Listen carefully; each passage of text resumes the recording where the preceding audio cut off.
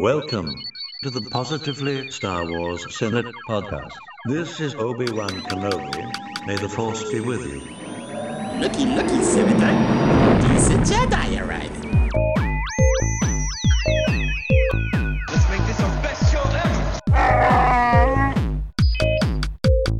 I will sign no treaty, Senator.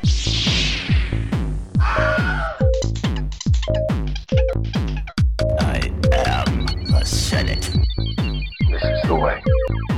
Hello, Star Wars fans, and welcome to the latest episode of the Positively Star Wars Senate podcast. This emergency getting together of the Senate is recorded on Sunday, the 17th of September, 2023, using the powerful dyad of the Force, known as Microsoft and Skype. My name is Stephen, the Chancellor of the Senate, the Brickety Brick contingent of this otherwise American crew, as we get together to talk positively about Star Wars for the next hour and so. Before we get going, we have to have some special sponsors for this emergency Senate, otherwise we cannot afford to bring this to you. So let's have a quick word from our sponsors. Star Wars, Clone Troopers, the Republic's bravest warriors. With a Clone Trooper helmet and blaster, you can lead with real Clone Trooper commands. Green light, go! Or give your own orders. Second squad, attack! With the Clone Trooper voice changer helmet and blaster, victory is yours. Each sold separately. Right, excellent. So, whereas I am in the UK, I am joined across the pond in the United States of America with my positive friends. So let's see who we got here this month in random Skype order and what they've been up to in the last 3 weeks since we last convened even. We have Ron. What have you been up to? Greetings and salutations. What have I been up to? I wanted to say hi to everybody. I've watched Ahsoka. All of the episodes. All 3 of them. All 5 of them. Well, yes, all 3 of them since the last time, yeah. Well, since the last time, yeah. Yeah, exactly, yeah. Excellent. Okay, excellent. Marie. Good morning. I've been up to... What have I been up to? I've been watching Ahsoka. Very good. Excellent. I think I know where this is going. Tony. All Ahsoka, all the time. All the time, 24/7. 24/7. Got it on In repeat. rotation. Yeah, excellent. Ricky. Hello. I've been watching some damn good Star Wars. That's what I've been doing. Excellent. So Andor. Did you watch Ahsoka too? Yes. Oh, it started already. I specifically said Star Wars. Calm down. And finally, we have Ryan. Hello there. Pretty much I've been watching the Balin Skoll show the whole time. So that's pretty much it. That's where my focus has been. Yes. You've been playing That's Cold a War good too, show. So, as just hastily convened, I've come straight from watching Formula One. I haven't got any great questions, but I have just quickly looked up. I thought you could say I haven't seen anything. I haven't seen anything. Yeah, exactly. Yes. But I have quickly had a look through trying to find something that I could ask as a question at the start. So if anybody remembers, in the latest episode, or was it the one just before that one? I can't remember. But Hera ignores the orders of Mothma, goes off to rescue her friends, of course, and she is joined by, this is a little bit ironic, X numbers of X-Wing pilots. So what we're interested in here is how many X-Wing pilots joined Hera in the... she was in the Ghost, wasn't she? Was she in the Ghost or was she in the... It was a ghost. It was the Ghost, wasn't it? Yeah. So we've got Hera in the Ghost, and there were X number of X-Wing ships with them. How many were there? Answer at the end of the show. Right. Onwards and upwards, because we have, as I said, emergency convened to get through 3 episodes of Ahsoka to give it the as good time as we can, rather than otherwise we would have had like 5 to, it was only 6 to talk about next time round. And we wouldn't be able to get into the little nooks and crannies of things if we've done that. So we have, so it was back on August the 29th, if people can remember, when episode 3 came out. And as a little recap of what happened, thanks to Wikipedia, which aren't our sponsors, we have Ren restarts her training under Ahsoka and Huyang's guidance as she struggles with her inability to use the Force. Syndulla meets with Chancellor Mon Montfort on a Skype call and a group of influential senators in order to gain permission to send Republic forces to Cetos. Despite Mothma's support, the senators refuse to believe that Thrawn and Bridger are alive and deny Synduna's request. Ahsoka, Wen, and Huyang travel to Cetos themselves, where they discover the Eye of Sion, but are intercepted by a squadron of fighters led by Hattie and Marek, as Elspeth uses cannons on the Eye of Sion to fire on them. Just as Huyang finishes scanning the Eye of Sion, Ahsoka's shuttle takes a direct hit, forcing the group to take an emergency landing on the planet, passing through a pod of Purgril along the way to invade the remaining enemy fighters. After taking refuge in the forest, Huyang gives his full analysis of the Eye of Sion, which he classifies as a hyperspace ring designed to travel to another galaxy. However, Hattie soon becomes aware of their attempt to hide, prompting Skull to dispatch his forces into the woods to hunt them down. Dum dum dum. Actually, they left out a good bit there, didn't they, with Ahsoka on the top of the ship with the lightsaber stuff. So that was episode 3, which was entitled Time to Fly. I just got to say, I'll start off, because it's like this was almost like a filler episode just to kind of move to the 4th type of thing. But I just can't stand when they make the New Republic just look like a bunch of bumbling fools. And it's happened in a lot of shows. And I'm just like, come on. Like, you have a general that was a major rebel alliance fighting Thrawn, and she's like, listen, I want to go look into this. And, one dude is like, I don't believe you. I'm just like, you suck, man. Like, I'm just so mad when they do stuff like that. Yeah, because I was a little bit, it wasn't really explained, apart from that they didn't believe her, but there wouldn't have been any skin of their chin to go and investigate, surely. So it's just not a bit of even...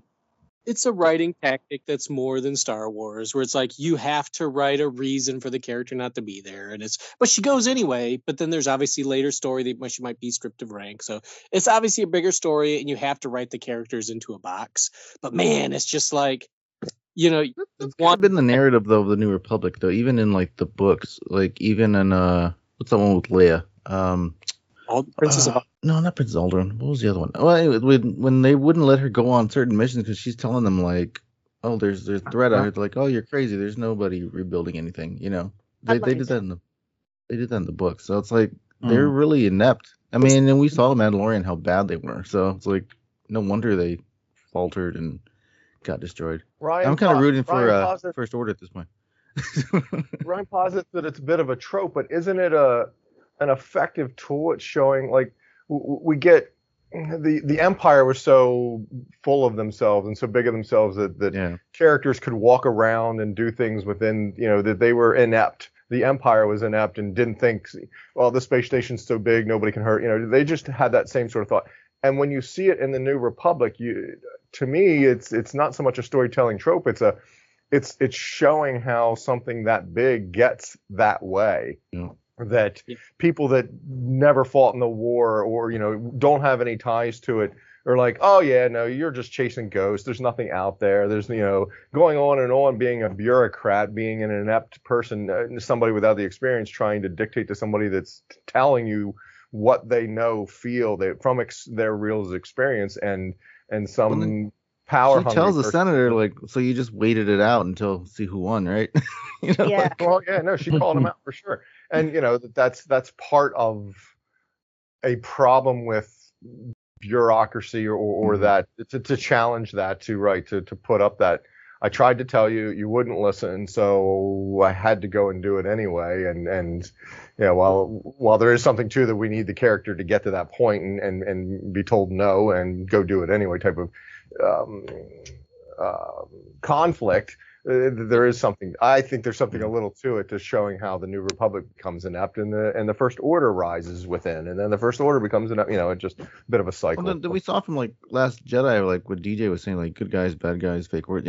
Like they're building ships for everybody just because it's profitable.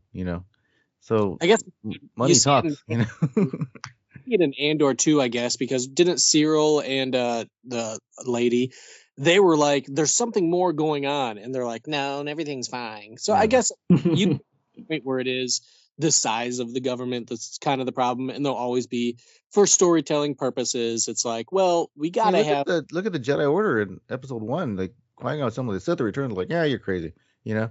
So it's kind of like a running theme. You know? That's like a hot button issue for me, especially recently, because I can't stand. Again, I'm not gonna go off course here, but a second. But I can't stand when the Jedi are made to look like a bunch of freaking That idiots. was literally what Inquisitor's Rise of the Red Blade was about, right? No. It was not like I hate all the talk where it's like, well, it's the reason the Jedi failed is because all this. No, the reason they failed is because of Palpatine and the Sith. So sorry, I won't. That was kind of Lucas's manipulation. Yeah, he was playing both sides, and he had an inside hand, and we manipulated. Yeah, turned it against each other. Sorry, I just had to say it because I've been seeing it a lot this week, and I get, my fingers started flying. It's just like, but the third episode of Ahsoka had Sabine return, right? No, she was in the second one. Trying to steer back. Well, I'm the sorry. Third one's they were practicing on the table. Yeah, they're stuck on the table. The first and second, there wasn't much time, or there wasn't any sort of conflict or any concern that the character was stabbing somebody. Right? She came back in the second one. Yeah. This third one is the training of her, right? And I do have seen some posts that right when that floor. They could easily retcon that to some extent, go back and fix the episode and have put a CGI sort of cover over the floor. That when the table rises up, you see this thin piece of, you see something sort of separate in half over top of it, a cover, a protective layer or whatever, so that the table can rise up. It might though have some sort of natural antibacterial coating on it. It'd be nice to put a mist spray on it, like a fog shot, just like. Psh, and it's like, okay, that's you're gross, dude. You're like putting your hands all over it. It is a neat. It was neat. I didn't pick it up. I didn't think of it at first at all. Somebody had to, or once somebody pointed it out, it totally jumps out at you. But yeah, that table rising up was like, oh, that's a cool, clever way for the ship to, get some extra room. A very IKEA kind of way to get maximize the most out of your space. But then as soon as it's pointed out, it's like, oh yeah, right, that's your. We never see anybody in Star Wars wash their hands either, but we assume they do. Assume they're very, very clean. You go to the bathroom, take a shower, any of that you don't see it. Well, no, exactly. They must be very clean. Like shower stuff you don't need to show in the show. I mean, unless it's Andor and they make it into 3 episodes, but all the button touching. This episode we got Mon Mothma, which is just a super favorite of mine, so I was excited to see it. But I'm kind of bugged by her hair. Surprised by her minutia. We're sort of surprised by her. I'm trying to think of where she's at in the timeline, that she's got these other that she's not able to sort of rein them in, or she's trying to let everyone have a word pretty much. And she gets outvoted. She's like, sorry, as much as I want to support you, it's 6-5 or whatever. We're trying to be a vote. Yeah. And she did that in. Say again. Is she in charge of the New Republic then at that point? Well, that's she was in the Leia book, but I don't know if she is here yet. Was she the chancellor? I thought at this point she was the leader of the rebellion, but I mean at this point who's the leader of the Republic or the New Republic? Say in that book she was the leader of the Republic, but they kind of had more of a democratic thing where it wasn't like, okay, you're going to do what I say. It was calls her Chancellor Mon Mothma, so she. And to think about it, she's being what she was and who she was, at least in Rogue One, where that's where we learned that the rebels weren't a well-formed thing like we thought for all those years. Another instance of them not listening to people in Rogue One. Yeah. They said, we don't want to do this, we just want to do this, and she was like, well, all right, they don't want to do this, so maybe it is not so much out of character for her, but just always a pleasure to see Mon Mothma, the character. I think the thing is that they're all very hesitant, because every time somebody starts banging the drums, they're war drums. That's always their hesitation. It's like, what? We just finished a war. You want to go back to war again? You want to start. They think we're just starting to enjoy peace. Yeah, you know what I mean? And it's like, and here you go again. You want us to go right back into it. And that was true of Rogue One as well. Even though they were under the thumb of the Empire, they were, they had just not too long before, finished the Clone Wars. Rock the boat. Yeah, that's exactly it. So the other thing was that what was the sequel trilogy animated series? Was that Resistance? Was that what that's called? Yep, Resistance. Yeah, that was the jerky senator in this episode was the father of the main character from that show. Yeah. Well, he didn't want his son to join the army either. So. Yeah. Yeah. Well, that's the one. Hera monologue. I mean, it's a great monologue, but she's the dude he monologues, or he's the dude she monologues to about, why are you after Thrawn? Aren't you just after Ezra? She's like, no, I fought Thrawn. He killed friends. Yes. She's going on and spells it out as to why Thrawn's dangerous, why Thrawn is a threat, why Thrawn is the bad guy, even though we haven't seen him or seen anything that he's done in the show. She puts it out there that what's wrong with Thrawn, and calls that dude out, and he's, look, I fought in the war, did you? Type of thing, and it's a great monologue, of motivation of the show, of the characters and what's going on, and they're concerned that it really helped us to sort of set the tables of where we're at and why they are so concerned with, why she is so concerned with Thrawn. Sure, she's after Hera too, but she knows. I know we haven't got to the next 2 episodes yet, but I'm just thinking after what we've seen so far, we've only got 3 episodes, so this is obviously not going to end in a completely wrapped up way, is it? There's no way you're going to introduce Thrawn and then Thrawn's gone in 3 episodes. That means we get an Ahsoka series season 2, or I think it's going to spill into the other stuff, isn't it? Yeah, I don't even know when the next Star Wars series is, so it's like. They're going to introduce Thrawn. I kind of expected him to not appear to the end, but then it's like there's not even one on the docket. It's not like, right? Am I forgetting something? There's no one else. Crew, but who knows if he's in that? Yeah, I thought we suspected there might be a little blurb or tie of Skeleton Crew to it to do a sort of Marvel big universe, but it's all speculation. So, but yeah, to your point, there isn't anything on the docket. Yeah. Little things, even if it's a little niggle of information, a little nugget, a little piece of some tie-in, or they have those little pieces that start to tie it all in, so that there is some one big movie. But you're right, to your point, there isn't any one great, there isn't this docket, and the strikes and everything else aren't going to be helping get our stories and get our things out there. I just don't want them to rush anything just because type of deal, whatever. At least all the other stuff can suffer, but it's drawn, nothing's rushed. It's all part of his plan. The strike was, the strike was his plan. But Skeleton Crew is the only thing that's been filmed, isn't it? So Skeleton Crew, maybe they're in the outer regions where he's at. I don't know. It could be. Well, if anything, much like Harrison Ford's accident on The Force Awakens gave them time to sort of relook at the script and rewrite it, and I think they keep Poe alive. I think he was originally supposed to perish, and they end up keeping. But anyway, it gives them time. Whatever they do have, not Skeleton Crew, that's in the can, but anything else that they have been speculating or looking at the story, it gives them time to polish it up. Let's say, it gives them time to give it the once over twice and see if there's anything to flesh out a little better here and there. So hopefully in the long run, we might not get that Max Rebo series. Well, Well, that's disappointing. And it does look like Skeleton Crew takes place during The Mandalorian. I wasn't exactly sure when, so I just looked it up real quick. But yeah, it's in the era of Mandalorian. But again, I don't think that has a real release date, does it? No, nothing does right now. Going on, with everything going on, probably. Even if it does, I wouldn't put. Could there be another drought? Oh my god! To it. You won't hear until the strike is over. We're not going to know definite days. Yeah. The original was December, and I think they now pushed it to early 2024, but now we have no idea. So it's going to be all High Republic come November, baby. That's what I'm talking about.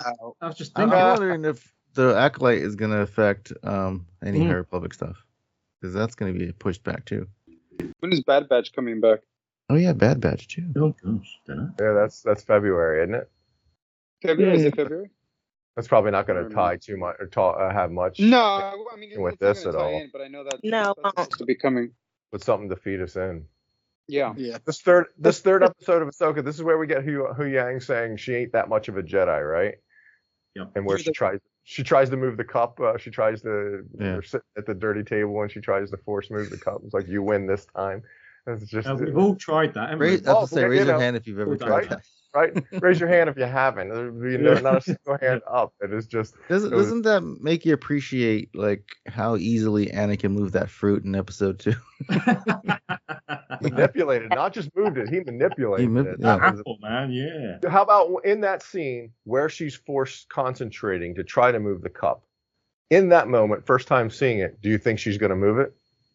I was thinking it might just make a little rattle. A wiggle. That's Yeah, where I was. gonna I nudge thought a little she might. She's not sliding it to herself, but I thought there might have been just the slightest little something that gives her and us, the viewer, a reason to believe that she while she's low on the scale of Yang's, like, she's got the lowest percent. You're the bottom at the list, basically. You're on the list. This is my big point. Everybody's like, oh, she shouldn't have it. Hugh Yang said so. But I'm like, no, he just says of the list of everybody he knows, she's at the bottom. Somebody has to be at the bottom. Somebody's at the top, somebody's at the middle, and somebody has to be at the bottom, and she's at the bottom. But she has the Force. She just needs to get in tune with it. What do they say? I don't know if it's this episode or no, it's Kanan somewhere, right? She's so Mandalorian. She won't let herself. She's not open to it yet. She hasn't connected with the whatever Force abilities. Anyway, I'm with Steven. I was for a little Inception nudge at the end, or to leave it ambiguous, but yeah. Nothing. Magneto with the pieces. That's what I was thinking. But I don't know how I'm gonna feel if she does reveal to be Force sensitive. Like I'm like, I don't want it to happen. You can't just be like, okay, now you're Force sensitive, and it's just like, well, what's going on? But at the same time, there's Finn. There's still canon. Will you be okay if she's Force sensitive but not uber Force powerful? She's not gonna pull down Star Destroyers or anything like that.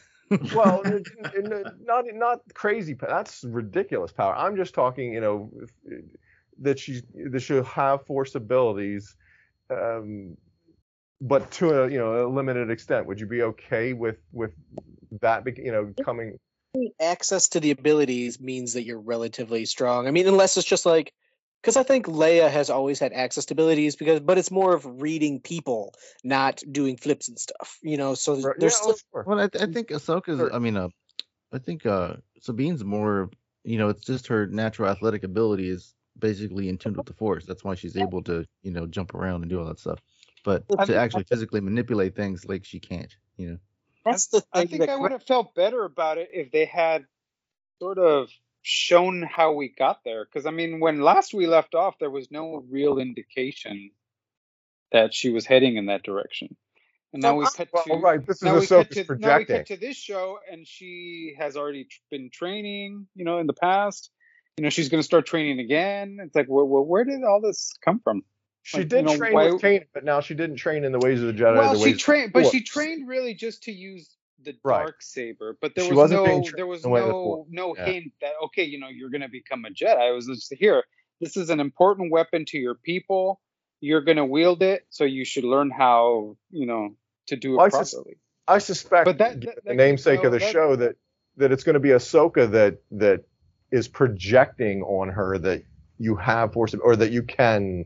Because Yang kind of even says that to her about how you picked her, or no, what's he say? Anyway, I just I think we're going to learn that it's Ahsoka is the one that says the Force is in everybody. Why not you? Let's try to find it or train or hone it. I think that's kind of where I'm. That's the one thing that to me just kind of seems a little random, and I think I'd be happier about it or pushing for it a little more if I knew why we decided to go that way. I mean, was it right. Sabine? It kind of was foreshadowed in like the first episode. I mean, we do know that Sabine has these like visions. Perhaps she told Ahsoka like, I'm seeing things. She's like, well, maybe you're into it. Yeah. But I mean, that's probably that's it. That's all she really has. Yeah, and you got to think too. Ahsoka got kicked out of the Order, so she's not really too keen on the Jedi anyway. So she's like, well, maybe the way they were doing things was wrong. So maybe everybody can be a Jedi. Let's democratize the Force. Yeah. Right. It speaks to the fact that like everybody has the Force within them. Everybody has like latent abilities to do things. Like, I mean, for me, I'm not athletic or coordinated in the least. I can throw a ball, I can catch a ball, but I couldn't play a game of, say, baseball or anything like that. On the other hand, I can pick up pieces by ear on the piano. And I sing pretty well. Things like that. Like I can't draw anything but stick figures. I mean, I couldn't say that like I can draw like a beautiful picture of something or someone, but I can draw like stick figures and make my drawing understood. It's kind of like that. Like everybody has Yeah, some everybody ability has to access something. and I use the don't force. like that idea though. I I don't don't know like. if you guys ever seen Ratatouille, but like they have a thing like anyone can cook. So it's like Yeah. anyone can be a Jedi.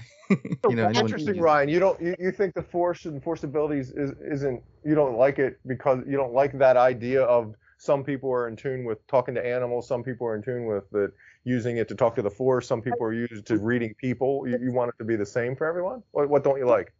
That's not what I said. It was like I like the idea that different characters have different abilities. I guess except Ahsoka, she gets all the abilities. But like can read things, people can fly good, people can see the future. High Republic shows it really well with battle prowess. In the Legends showed it too. That's in the Bane books. It's battle prowess for the Jedi. So I like the idea that everyone's stronger in different ways, but I'm on the fence about the idea that the entire galaxy, just by like, let me just think about it, suddenly has force ability. Like anybody I get it. The force is in everybody. and there's like a contrast between how it is now because there's no more order and how it was during the prequel era because they got to a point where they're like, yeah, everybody might have the force, but let's do this blood test to see if you're good enough for us to take you. So like there's not that anymore. So now pretty much anyone can have the potential of getting trained. It's just up to who wants to train them. But the order was so like, we only want the best, so let's just not take you.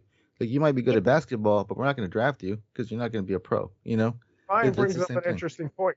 We are projecting. Maybe we go through all this, and she doesn't have force ability. That I think it might be Ahsoka that. tries really hard, and yeah, the force is in all living things, but Ahsoka's ends up being wrong effectively. That Sabine can't. That could be an interesting thing to come out of the show. That it's not necessarily something that can, and that would go to what you're speaking to, Ryan, and that it's not everybody in the universe and trying real hard to think about it. It's not there. That'd be interesting. I feel like the force is in everyone, but I think it mainly manifests itself in the fact that you can calm yourself and center yourself, and it can help you get through difficult situations in your life, but not that it's going to give everybody, superpowers for any given amazing powers. thing. Exactly. I mean, it's like just, the idea. It's like the idea in Ratatouille that everybody can cook, but not everybody is going to be Auguste Cousteau. Like anybody, exactly. And it translates to real life as well. Anybody can cook. I can cook, but I'm never going to be Julia Child. I don't have that training. I don't have that natural ability. I mean, everybody can play basketball. To that point, everybody can excel in their life. Like if you're an accountant and you have like a very challenging set of reports or whatever, you can focus and get through that work. You know what I mean? Right. You can center yourself in your life, whatever that may be. But there's certain people who are born very powerful or very, very force attuned, or however you want to word it. And those are the ones that stand out, and those are the ones that are like the heroes and maybe get more of the stronger powers. But I mean, everybody has it, but I don't think just because everybody has it, everybody, can become, like me. Like for instance, we were talking, like I've tried to move the cup, right, and I've never been able to. Oddly enough, every time I go to the supermarket, like I can open those doors, by waving my hands. Yes. Weird. So you're attuned. I'm in that same camp, Tony. I'm attuned to door opening. I'm very good at that. But elevators, the supermarket, grabbing the remote from the other side of the room. That is not my force. That is not my force. Nope. As much as I try, I can't bring that remote from the other side of the room. But I just think the force is kind of maybe not different, but like you said, everyone can learn to cook. Everyone can also learn to play basketball, but not everyone's going to dunk.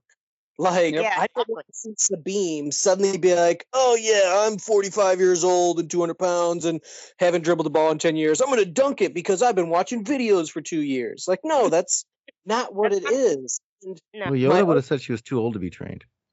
Yeah, absolutely. Well, so episode 3, we get the eye of the hyperspace ring, the huge, the Denab system, whatever, the huge giant hyperspace ring, which was very cool. That's what we knew what was going on. But why it's so big. I still posit that they're going there to bring his capital ship back. Mm-hmm. But we get a wonderful space battle. And lots of Yang blinking, if I recall. I think this is the episode where you kind of really notice him doing his eye squint blinking thing. I don't know which episode it's been now, but there's that's a weird thing to see a droid. But I've chalked it up in my mind that he's so old, his optics, whatever. They just need to reboot every once in a while, and that's why he's blinking. But a great battle scene. Ron, I've been thinking about that statement for 3 weeks, and I've been staring at his eyes the whole time. And a thought came to my head: maybe for human comfort, the robot is programmed to blink, because you have that stare at you blankly. But then Hu Yang is an interaction droid that trains children. So children. Yep, you got to make him human-like. Yeah, I love it, Ryan. That's awesome. That's what I'm thinking, at least. I mean, I've been thinking about this for 3 weeks, and it wasn't until episode 5 when he started to do like the underside of the eyelid squint, where he's like, yeah, he's squinting. Well, that would make a lot of sense. So 3PO stares at you coldly with his eyes. And he never scared me when I was a kid. It's like, I don't know. Well, no, in universe, to his point of view, training. And the Ewoks never blinked either. Trying to make that's human look. Maybe that's why I was kind of creeped out by the Ewoks. Yeah, they were a little. Vader doesn't blink either. Yeah. So do we have to blink? A blinking Vader. Blinking Vader. Yes, Vader blinks. What are you talking about? Vader blinks. You just can't see it. We got the spacewalk too. This was right. When that happened, I was like, Ryan's gonna bring up High Republic. I am, because, and I will say this, even though I didn't much enjoy that High Republic book, it's like, meh. That scene, you remember I went on about 5 minutes how great that scene is, and I will say it now, that scene in my mind was better than what was shown in Ahsoka. Yes, it's live action, you get to see it, but like her taking blaster bolts and not repercussing backwards was a big problem for me, because I was like, you're in space, you don't have magnet shoes because there's no lights, there's no whoop, there's none of that noise like from Andor, you're just using the force to kind of stick. But like, it would be much more tension if she was hit and she went backwards to the edge of the ship, like almost into space, and then had to run back forward, because that's what happened in High Republic. And you're positing that a laser blast has mass? It has what? It's a light beam. Light has mass? But this isn't light. It kills you. Like, it does more than that. How many times flying in the air? The fact that it can put pots in the ground. You know, when they shoot the ground explodes. That's force. These beams have, the ground isn't a lightsaber though. But you still in a lot of books and shows, when Jedi take shots from starships, they slide backwards. Every time they do it, they like go backwards and tremble. The High Republic does it. I'm pretty sure Clone Wars has done it, where you block laser fire from ships and they stumble backwards because it's bigger. It's just bigger, yeah. It's a giant laser that's the size. We won't get into what lasers are in Star Wars. She's floating in space. How'd she get off at one point in time, she's floating in space, though, whatever. They got to spin the ship around to I admit. How'd she get blown off the ship? I guess she jumped. She jumped. A ray jump twist to cut his wing. How does she manage to stand on the ship at all if she doesn't have magnetic pins? Yeah. I mean, at all. Like, right. She walked out. They're trying to get the ship repaired, so that's why I was like, why is she out on the wing? Yeah, she's out on the wing because she's trying to deflect because the ship's down, the systems are down. Sabine's inside, Hu Yang's inside. They're doing whatever to get the ship back online. She's outside fighting to keep the ship safe or whatever, and that's where they go for cover into the system, the nav system, into the planet, whatever's down below. That's where they go for cover, and that's where we see them. Right? This is the first time we see them. Which was an awesome sight to see live action. The Purrgil. They didn't see Purrgil this episode, did they? Yeah, don't they? That's how they escape. That's how they get cover. They go for the planet, and that's where we see this. Yeah, they're crashing their overheaders. I like how Shin Hati, and again, I've seen people bring this up. This is about Ahsoka and Sabine improved their relationship when Ahsoka finally started to trust Sabine to shoot. But then you see the villains where Morgan Elsbeth isn't able to shoot him down. Then Shin Hati comes flying in, and it's just like, I'll take care of it because you can't. And then Shin Hati, she doesn't do it either. She also fails. So I thought that was a good show at the characters where Ahsoka's growing her connection with Sabine for whatever happens, hopefully a story for another time, why the villains are still at each other's throats and they have their own thing going on. So I do like that dichotomy of stories where Ahsoka and Sabine are growing closer, but then the other villains still have their own, as with most villains or Sith or whatever they are, they have their own ideals and what they're going to do, and it's throwing everything for a loop. I'll take care of it. Well, you didn't take care of it either, so I do say that was good. Character arc development, yeah, it's good to see some real character arc happening, some good curvature to that arc, if you will. I do wonder what the layperson thinks about seeing the Purrgil, right? That they're flying, they go, and there's these big.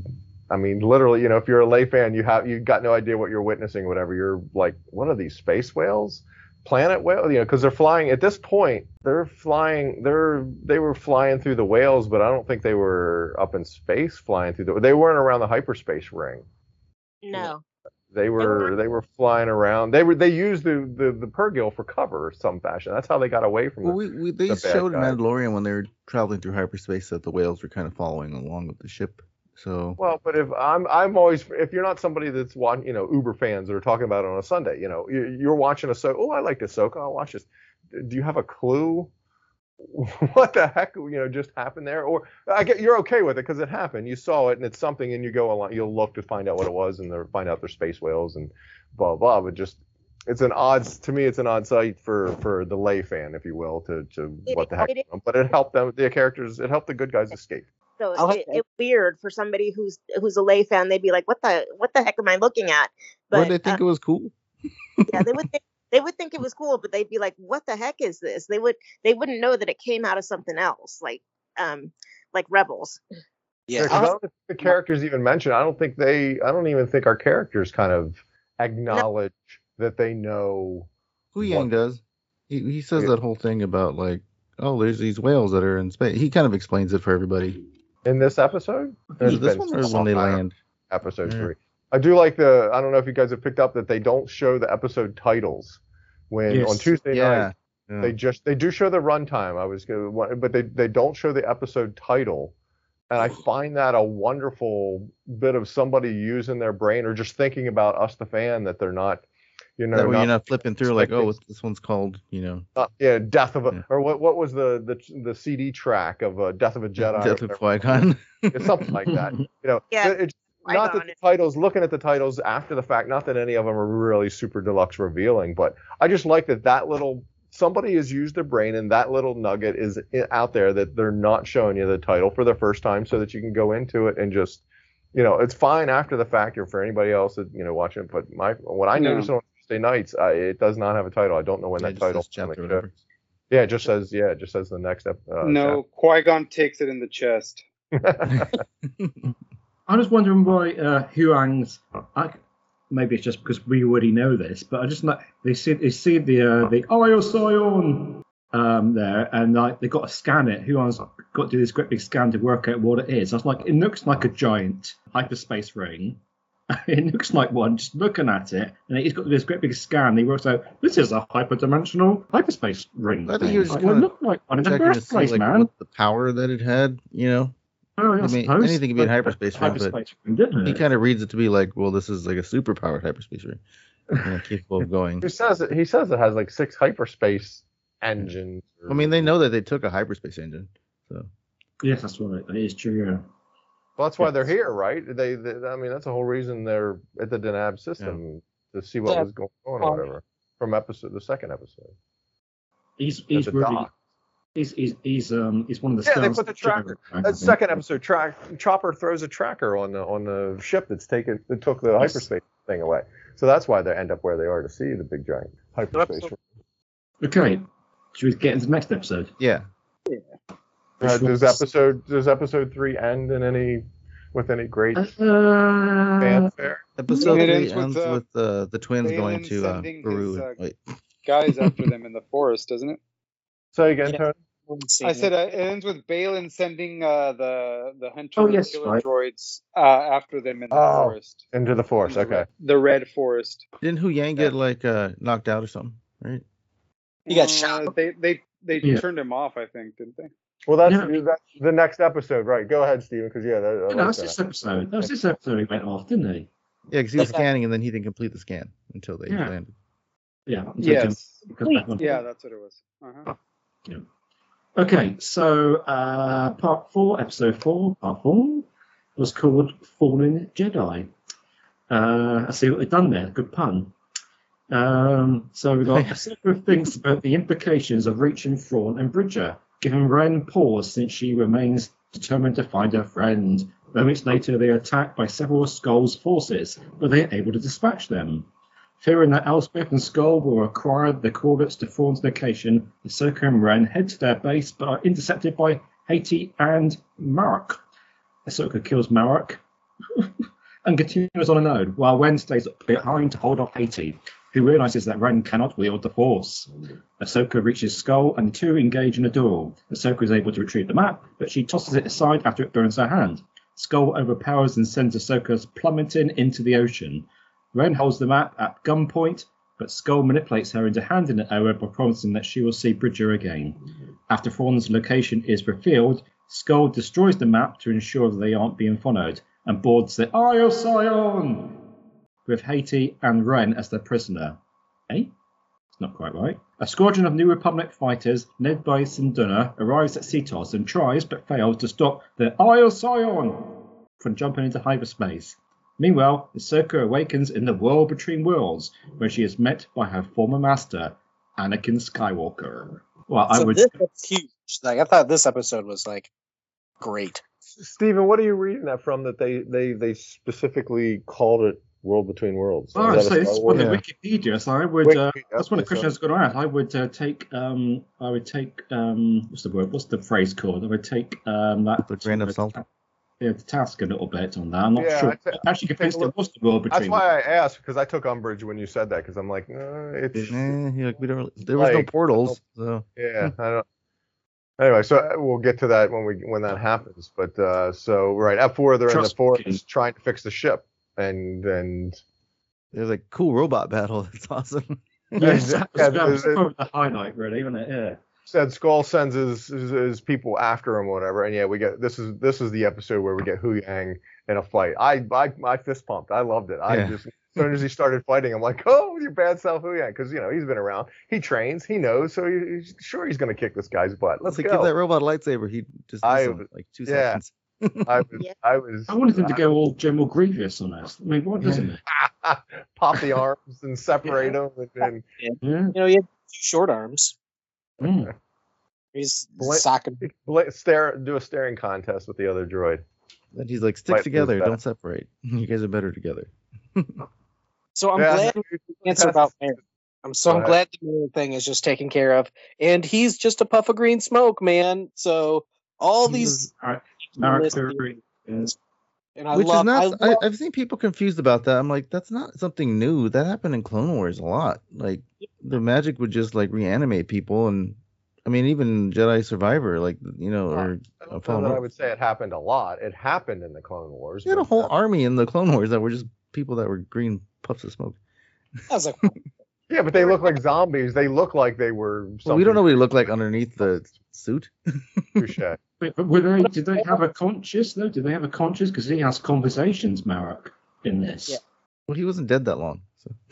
I don't know. He sounded Yeah, quite. I mean, but even Yeah. Savage though, Savage had like when he got his arm like cut off by was it Obi-Wan, the green smoke stuff was like coming out of his arm. So it's magic. So Magic with a K. magics. really not You sure said- who he is, I guess, but at least it's not Ezra, and at least it's not all these other I mean, ridiculous they said he people. was a former Inquisitor that works as a mercenary now. So. They have wear masks, and we barely even know any of their backstories as it is, or names. They're just, oh, Inquisitor, cool. Now you're working with somebody. Green smoke or not, possessed, powered up, like you said, Savage. I don't know, but I'm just happy he's out of the way, so we can get to other stuff, so people would He stop was a red focusing. shirt. Or is he? Exact red shirt. Yeah. Just get him out of here. he served his purpose, and now we're off to another galaxy. So Merrick was cool. I did like him, and I must say, like, my wife obviously, watches this, and she thought that was pretty cool, where she just like steps through the blade spinning and takes him down in one move. Because right? Don't you Yeah. love that confidence that's sitting there waiting for him spinning up? He's all being all bad about himself or whatever, and she just yes, the one step, the one move, the I've got this, and takes him out. Loved it. Oh, I loved it. Love when the guys I'm win. slightly disappointed in Marek that we didn't get our first live action helicopter saber. Stuff. Thank God. I don't even understand how that whole thing happened where everybody was like speculating who he was. Like they literally told everyone that he was a former Inquisitor. That was part of it. That basically was a statement released by Star Wars, and everyone's like, "Oh, he's this person." He's like, "Why are you guys building this character?" They also said Christensen wasn't in Kenobi or this show, so everyone's just like they're just twisting it so we don't see it coming, and it's like, no, it's just a terrible idea. So say again, Marie. This is who he is. I mean, there's nothing. People love to speculate, but like Word of God says, this is who he is. Take that. Yeah. If they gave people camera time, it would make sense. Like if they'd zoom in and be making reactions, or if he'd be like jittery. But he didn't get a lot of screen time. He was a background character the whole time until he was forced to face Ahsoka a couple times. He served his purpose. Ahsoka is a bad guy that needed to go. He was a story type. As now Ahsoka shows how strong she is, and it just steps through his blade, and it's just like, okay, that was pretty cool. So yeah, the plot, nothing more. But awesome. Then, so Ahsoka defeats Merrick, but then we have the flip side of it, and how. Not that I thought Sabine was going to get killed, but I don't know that I thought Sabine was going to. I wondered how that, as that battle's progressing, I'm really a bit trepidatious and wondering how that's going to go down. Now, once Ahsoka takes out Merrick, then you kind of think, well, she can go help Sabine with shit, but she doesn't. She says, no, you go get the map or whatever. I got this. And I was honestly a bit nervous for how that was going to play out. What limb she's going to lose or what's going to happen there or whatever. But we get the ultimate great scene that is the she holds out her hand and Shin recoils. I loved it that she was expecting the impact. She's been trained by her master so much, or she's seen that enough times that she's expecting something that she sort of tightens up, or otherwise just is ready for the impact, and then kind of opens her eyes and goes, wait a minute, you have no power, right up until the gauntlets, the Mandalorian wrist things or whatever do their part. What a beautiful scene. That was some fantastic. And this is like Ahsoka, it got me. It caught me finally trusting Sabine, like she's like, okay, you got this, I believe you. Like, I'm not gonna coddle you, So like that, and she shouldn't have, but but that's her, like, finally that relationship is getting mended where she's like, okay, cool, like I trust you, you got this. Because she's only had a little bit of training. Does she trust her? They kind of bonded when they were doing the space battle, though. Like to they were take kind care of of herself, or does she, in the heat of the moment, recognize the situation? What's more important, trying to save Sabine or that map to stopping Thrawn? Well, I mean, that's the thing. She didn't think she had to save Sabine. Like she trusted that she had it handled. No, this is what I'm trying to get you to think about, is that she's not caring about Sabine. She's not worrying about Sabine. She's not trusting that Sabine can handle herself. She's focused on that map to get to Thrawn, to stop Thrawn, because that's been her driving thing all of this time. That the map is more important than Sabine's life, than say trying. In any other time, somebody would do both. Somebody would risk the loss of the map in order to save the friend. But at this point, she's like, all right, I'm going for the map, because that is super important. I might think it's a little bit more of that she's they kind of built up that she's willing to sacrifice. She kept second guessing Sabine, and in this instance, she's like, okay, no, I'll go get the map. You got this. I'm not going to question. Like, if she would have been like, no, you can't handle it by yourself, then that would have been like so bad for Sabine. Like her, like, well, you still don't trust me that I can. But not so much. No, you can't handle her by yourself. But here, let's take her together. It'll be quicker, and then we go get the map. If the two of them or fight her, she's dispatched quickly. She's not that much of a match. Shin Hati is not that much a match for Ahsoka. Definitely not that much of a match for both of them. So why not go help her for 5 seconds and take her out? and then both of them go. Versus Hu Yang told them to stay together. So. And Hu Yang, why not listen to Hu Yang? Yeah, well, great point. Why not listen to Hu Yang, who knows, gave them a great bit of advice. Stay together. No, Ahsoka goes running off, and look what happened. Kind of thing. There's power at that scene. Then again, Sabine told her to go, so I mean, there is kind of like, okay, well, I'm going to trust my Padawan to do this, but Ahsoka also ignored Hu Yang, where it's like, listen, you need to stay together. And they probably would have avoided everything that happened if they really stayed together. But it's almost as Sabine was overcompensating for it. So I don't really blame Ahsoka for it. It's Sabine like, no, go for the map, go. And it's like, no, take care of what you're putting. Like Sabine told them to separate, not Ahsoka. So it's like, that's what I was getting ready to challenge you, because you said Ahsoka didn't listen to Hu Yang, but Ahsoka necessarily is not the one that didn't listen. It was Sabine. Sabine's the one that said, no, go get the map, separate. Sabine was full of go separate. Full of all kinds of bad choices in this episode. Well, she's a Padawan learning. Got to learn from them all. But yeah, they both end up. How does she deal with the Shin Hati? She does the wrist thing or whatever, but she doesn't. Yeah, she just stuns her, or otherwise gives her enough time. Yeah, she uses the wrist rocket thing, right? Right. That's what I mean. She doesn't kill her. She just enough to get away, or puts her back, or whatever you want to say, but enough to get away, because then she ends up at the map. She sees Ahsoka fighting Balin with the. Why did the thing burn her hand? Why did the thing go all Raiders of the Lost Ark and burn her hand? The magic. Is that what it was? Yeah. Or she took it, or it was powering. Was it powering up the map? It was on, and that's why when she grabbed it, I think it was on, so it was hot at that point, because it didn't burn anybody else's hand when they grabbed it and all that. But I think it was on the temple, or it was on the altar or whatever, right? Yeah, remember, it's green fire, so it was been heating up for how long, type of thing. So okay, so yeah, it was in use, and that's what made it. And she didn't know that when she goes there. She's just trying to grab it and run. So that's where she wasn't wearing gloves. She was though, wasn't she? She was wearing Yeah, she was wearing gloves. They were fingerless. Fingerless. Yeah, she wears it very. That looks cool when you're breakdancing, but it's not really functional. This is the episode where it has the countdown, like they're trying to do some calculations.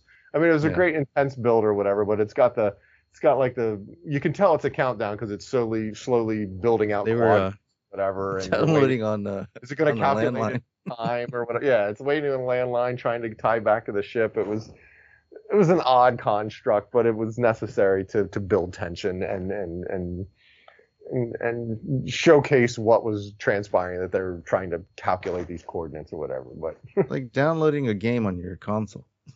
To me, in the real time of the episode, it shows like the first quadrant build in a certain amount of time. Shows you the second quadrant build, and then it goes off, and we see a bunch of other stuff happening. And granted, it's all happening at the same time, so that's why.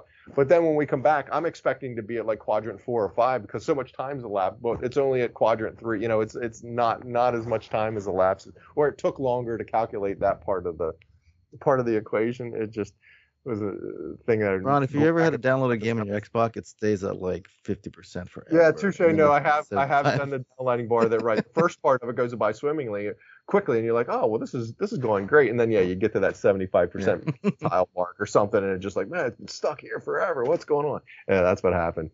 It was like being in 1999 trying to download the episode 1 trailer and on a landline and being there for like 14 hours. And your mom picks up the phone and then ruins it. And then you have to start all over again because somebody in the house picked up the phone. You guys are dating yourselves.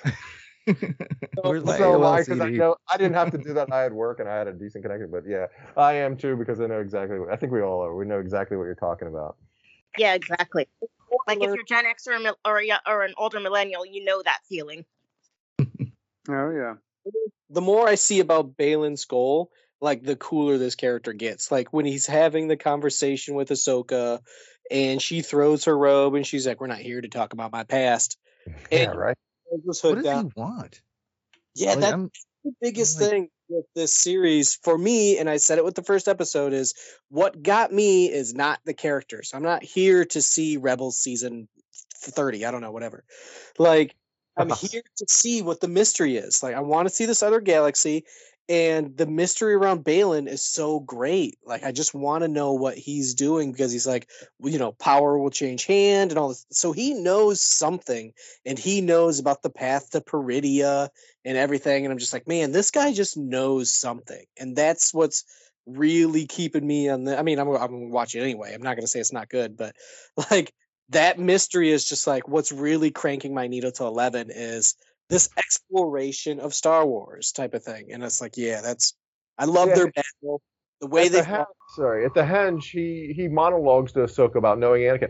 How old is he? Well, where in the timeline, that's why I go to you, because you're awesome with the timeline stuff. That where do we think he fits in terms of, is he the same age as Anakin? Because it's not like he's the old guy at the Jedi Temple and knows about Anakin, because he's old now, and we're so far removed from where all of that took place that how old is he during the prequel trilogy? Where is he at?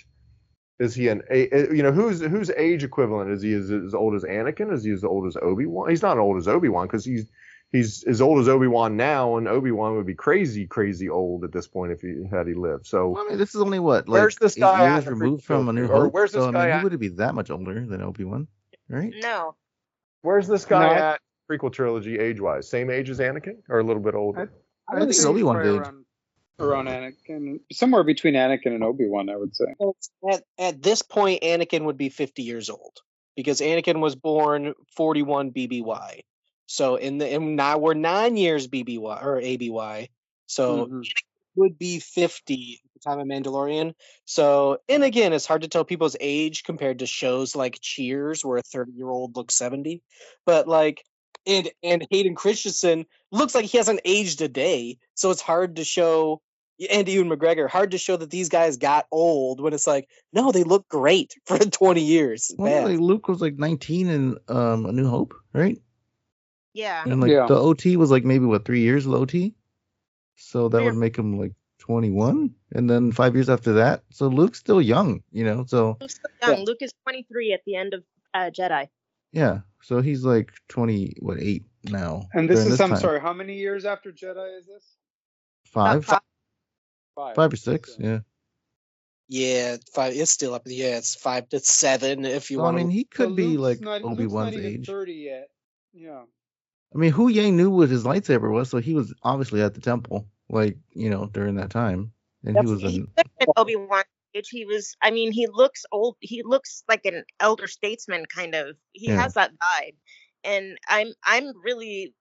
How do I say it? I'm just gutted that Ray Stevenson won't be around for the rest of it, because I really want to know more about him. I want to know more about who he is, where he came from, like the rest of you guys. I want to know which Jedi, that he would have potentially trained with or known or whatever. I'm wondering if he is between like Anakin and Obi-Wan in age. I want to know his. We'll see the series, because we don't know if he makes it through out of season 1, so we don't know yet. But I am, like you, gutted for the actor, because he was thrilled to be a part of Star Wars. He looked like he was going to be not a champion, but he was going to enjoy the moment that would have been the gushing at celebrations and all this stuff. That's what is to me is really tragic for the actor to miss out on that. Hopefully, I don't want to say hopefully his story is to end in season 1, so it works out for the storytellers, and that's a harsh thing to say, the man's passing, whatever, but that they don't have to. Or there's the flip side of, no, he is very much around at the end of this season, and they've got to figure something out. They're gonna have to recast, to redo it, and that's, I mean, it's an unfortunate byproduct of living in the real world and someone passing away. But this will be the first, if he wasn't already written out of season 1 or dispatched by the end of season 1, whatever, it'll be another real world situation, much like Carrie, where they've got to figure something out. Do they recast this one because it's not such the iconic character, and be able to finish the story or come up with something? Yeah, that's going to be fun. It's really hard to say that kind of word about somebody's passing, but that's going to be an interesting part of the Star Wars storytelling that we get. I guess if they just recast, it's not going to be that challenging. It's just recast it and keep telling the story. It's just not the same person. I just looked up his age, like the actor's, Ray Stevenson's age, and he was 59. Okay. How old? So and then I looked up Alec Guinness, and Alec Guinness was, I think, 63 around the time of A New Hope. So they're pretty similar in age. So we can assume the characters are probably about the same age. Well, they're the same Jedi graduating class. Where is he? That was my original posit. Where is he at in the original trilogy that he goes on monologuing to Ahsoka about? We heard about, or we knew about Anakin, or we heard about him, or whatever it is he says about Anakin, because he's not this old guy. That's my thing. Is he's not this old guy in the prequel trilogy that knows about Anakin or is trying to teach him or knows. He's not quite. He's not. Everybody in the Jedi Order knew Anakin Skywalker. Like, even if you didn't know him personally, he was so famous that like all Jedi they all knew him. Right, he's a contemporary at that time of Anakin's rise and everything. He's a contemporary, not a teacher, not a higher. Well, no, because Anakin would take out. He's not a they master. took turns taking Padawans out on to Ilum to get their crystals. So Anakin did that a few times in the books. So he did interact with Padawans a lot, and he was tasked with training the Padawans. So even if this guy was a Padawan, he knew Anakin. So that's something. So you think Anakin was old enough to have perhaps taken him out as a Padawan to get his crystal? No, that's actually canon in the books. Yeah. No, that he took Balin's skull. No, I think Balin was already a knight and fighting in the war at this point. Okay. Yeah. Older. I think if he's real life 59, that's what a 59-year-old former Jedi can look like. So they can easily say he's 9 years older than Anakin. If they want to use his real, life age, don't seem older. It's like so the dude. Not Qui-Gon old in the original trilogy, not Mace Windu old in the original trilogy. Just a Jedi, not maybe a full amount. Not on the council. He's a Jedi that's out there doing things like maybe he was like all the other Jedi that we saw at the Phantom Menace or the Battle of Geonosis. He was a full-on knight, though.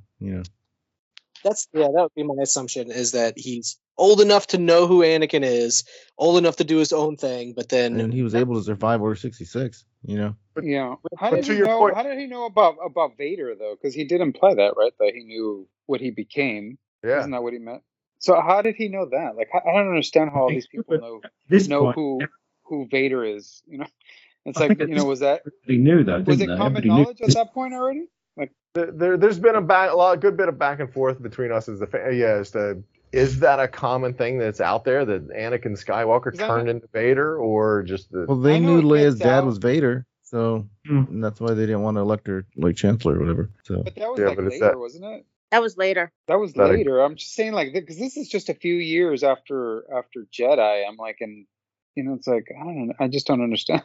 It just seems like so many people know who Vader is. I'm just like, I don't know if they so much know who he is as they sort of guessed, because Anakin Skywalker disappears, and all of a sudden this Vader guy, where does he come from? Where did he even come from? Nobody knew who that was, and so maybe they make the connection because they're like, oh hey, isn't that around the time that Anakin Skywalker kind of just like disappeared off the map?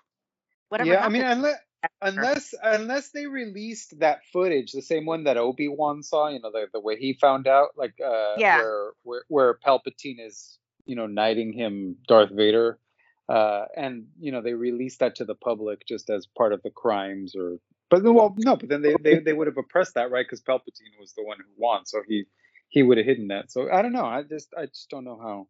I can totally see Star Wars podcasters in universe tinfoil hats being like, listen, conspiracy theories. I have the answer, and it's one word: whistleblower.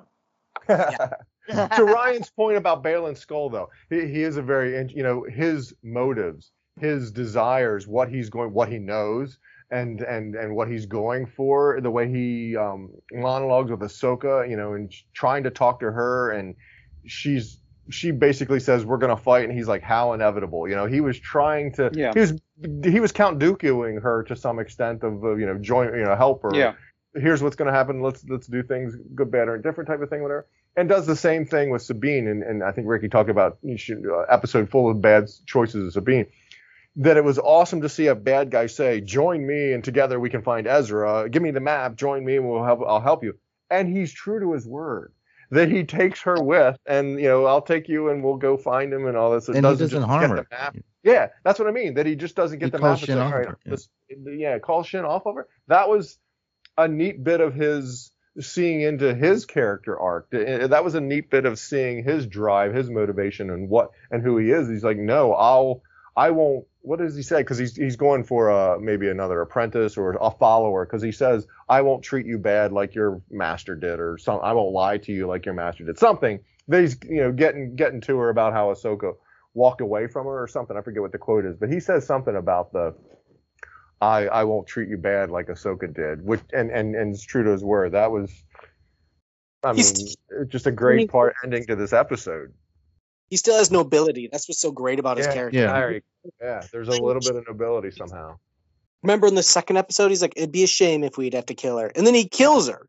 So, kicks her butt off a cliff.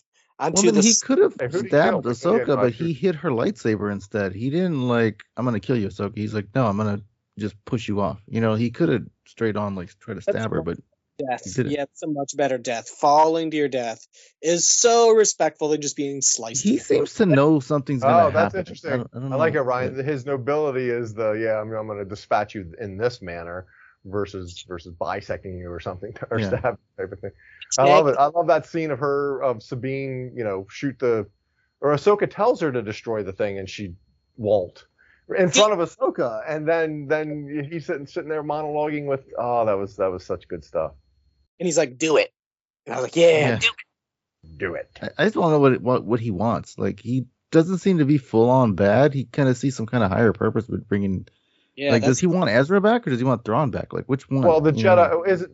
I kind of thought he's going for or my take. I think it's not well formed, but he's going for he wants to be the next Yoda, let's say, whatever. That he wants to start something up. Well, you guys go fight your war, get Thrawn, go do whatever. But I'm going to get a higher power, get more power to where I'll get followers. Right? What's his drive? If Thrawn and the war is going to do their thing, he could be the Vader to that Empire. Maybe is his drive to. I guess he thrives in war. I don't know.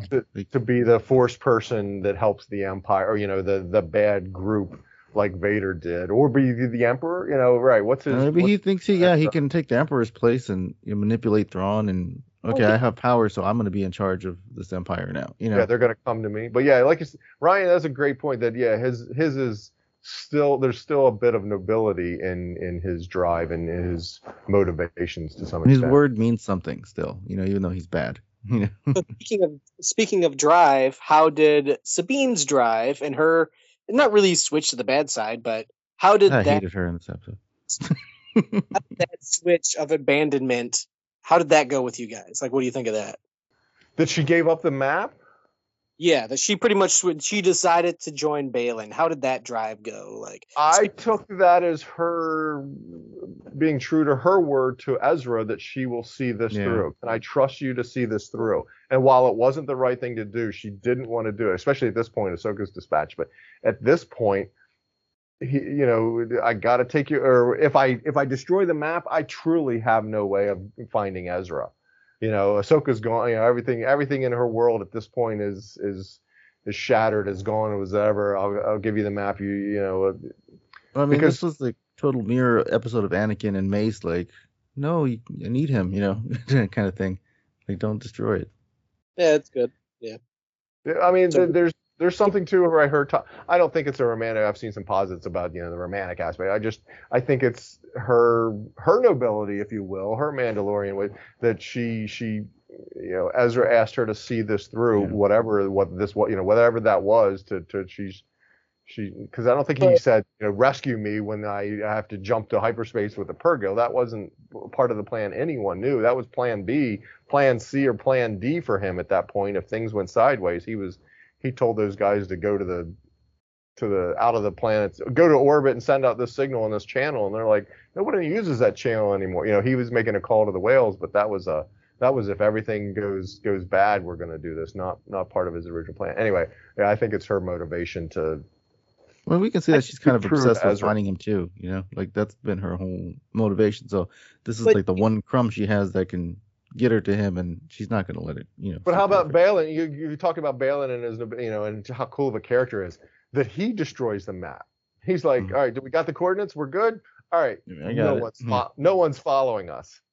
I mean, that was hold on, we need to I'm a pack rat, so I keep everything, but it was just like, hold on, we need to recalculate, or there was something wrong. Well, I destroyed it, so oops, sorry, we can't. That is a bold move to destroy the map. It's a character move, it's a story move. It has to happen so no one can follow us. We get there. Yeah, I get it, but wow, what a awesome character, right? To have the destroy the thing. All right, we're good. Well, then I'm gonna lightsaber this thing in half or whatever. It's like, you think he knew Ahsoka wasn't fully gone, that she could have got up there and got it, or didn't want to fall in the wrong hands if he did take it with him. He knows what happened. Not that he knows what happened to Ahsoka, but he knows he didn't strike a death necessarily. Well, and it stops Sabine from trying to get it on the ship when she's there with him. I think he knows that he tried to kill her. It's just that he doesn't want anyone else finding the map, and he has Sabine with her, so it's just like destroy. There's no reason. We got.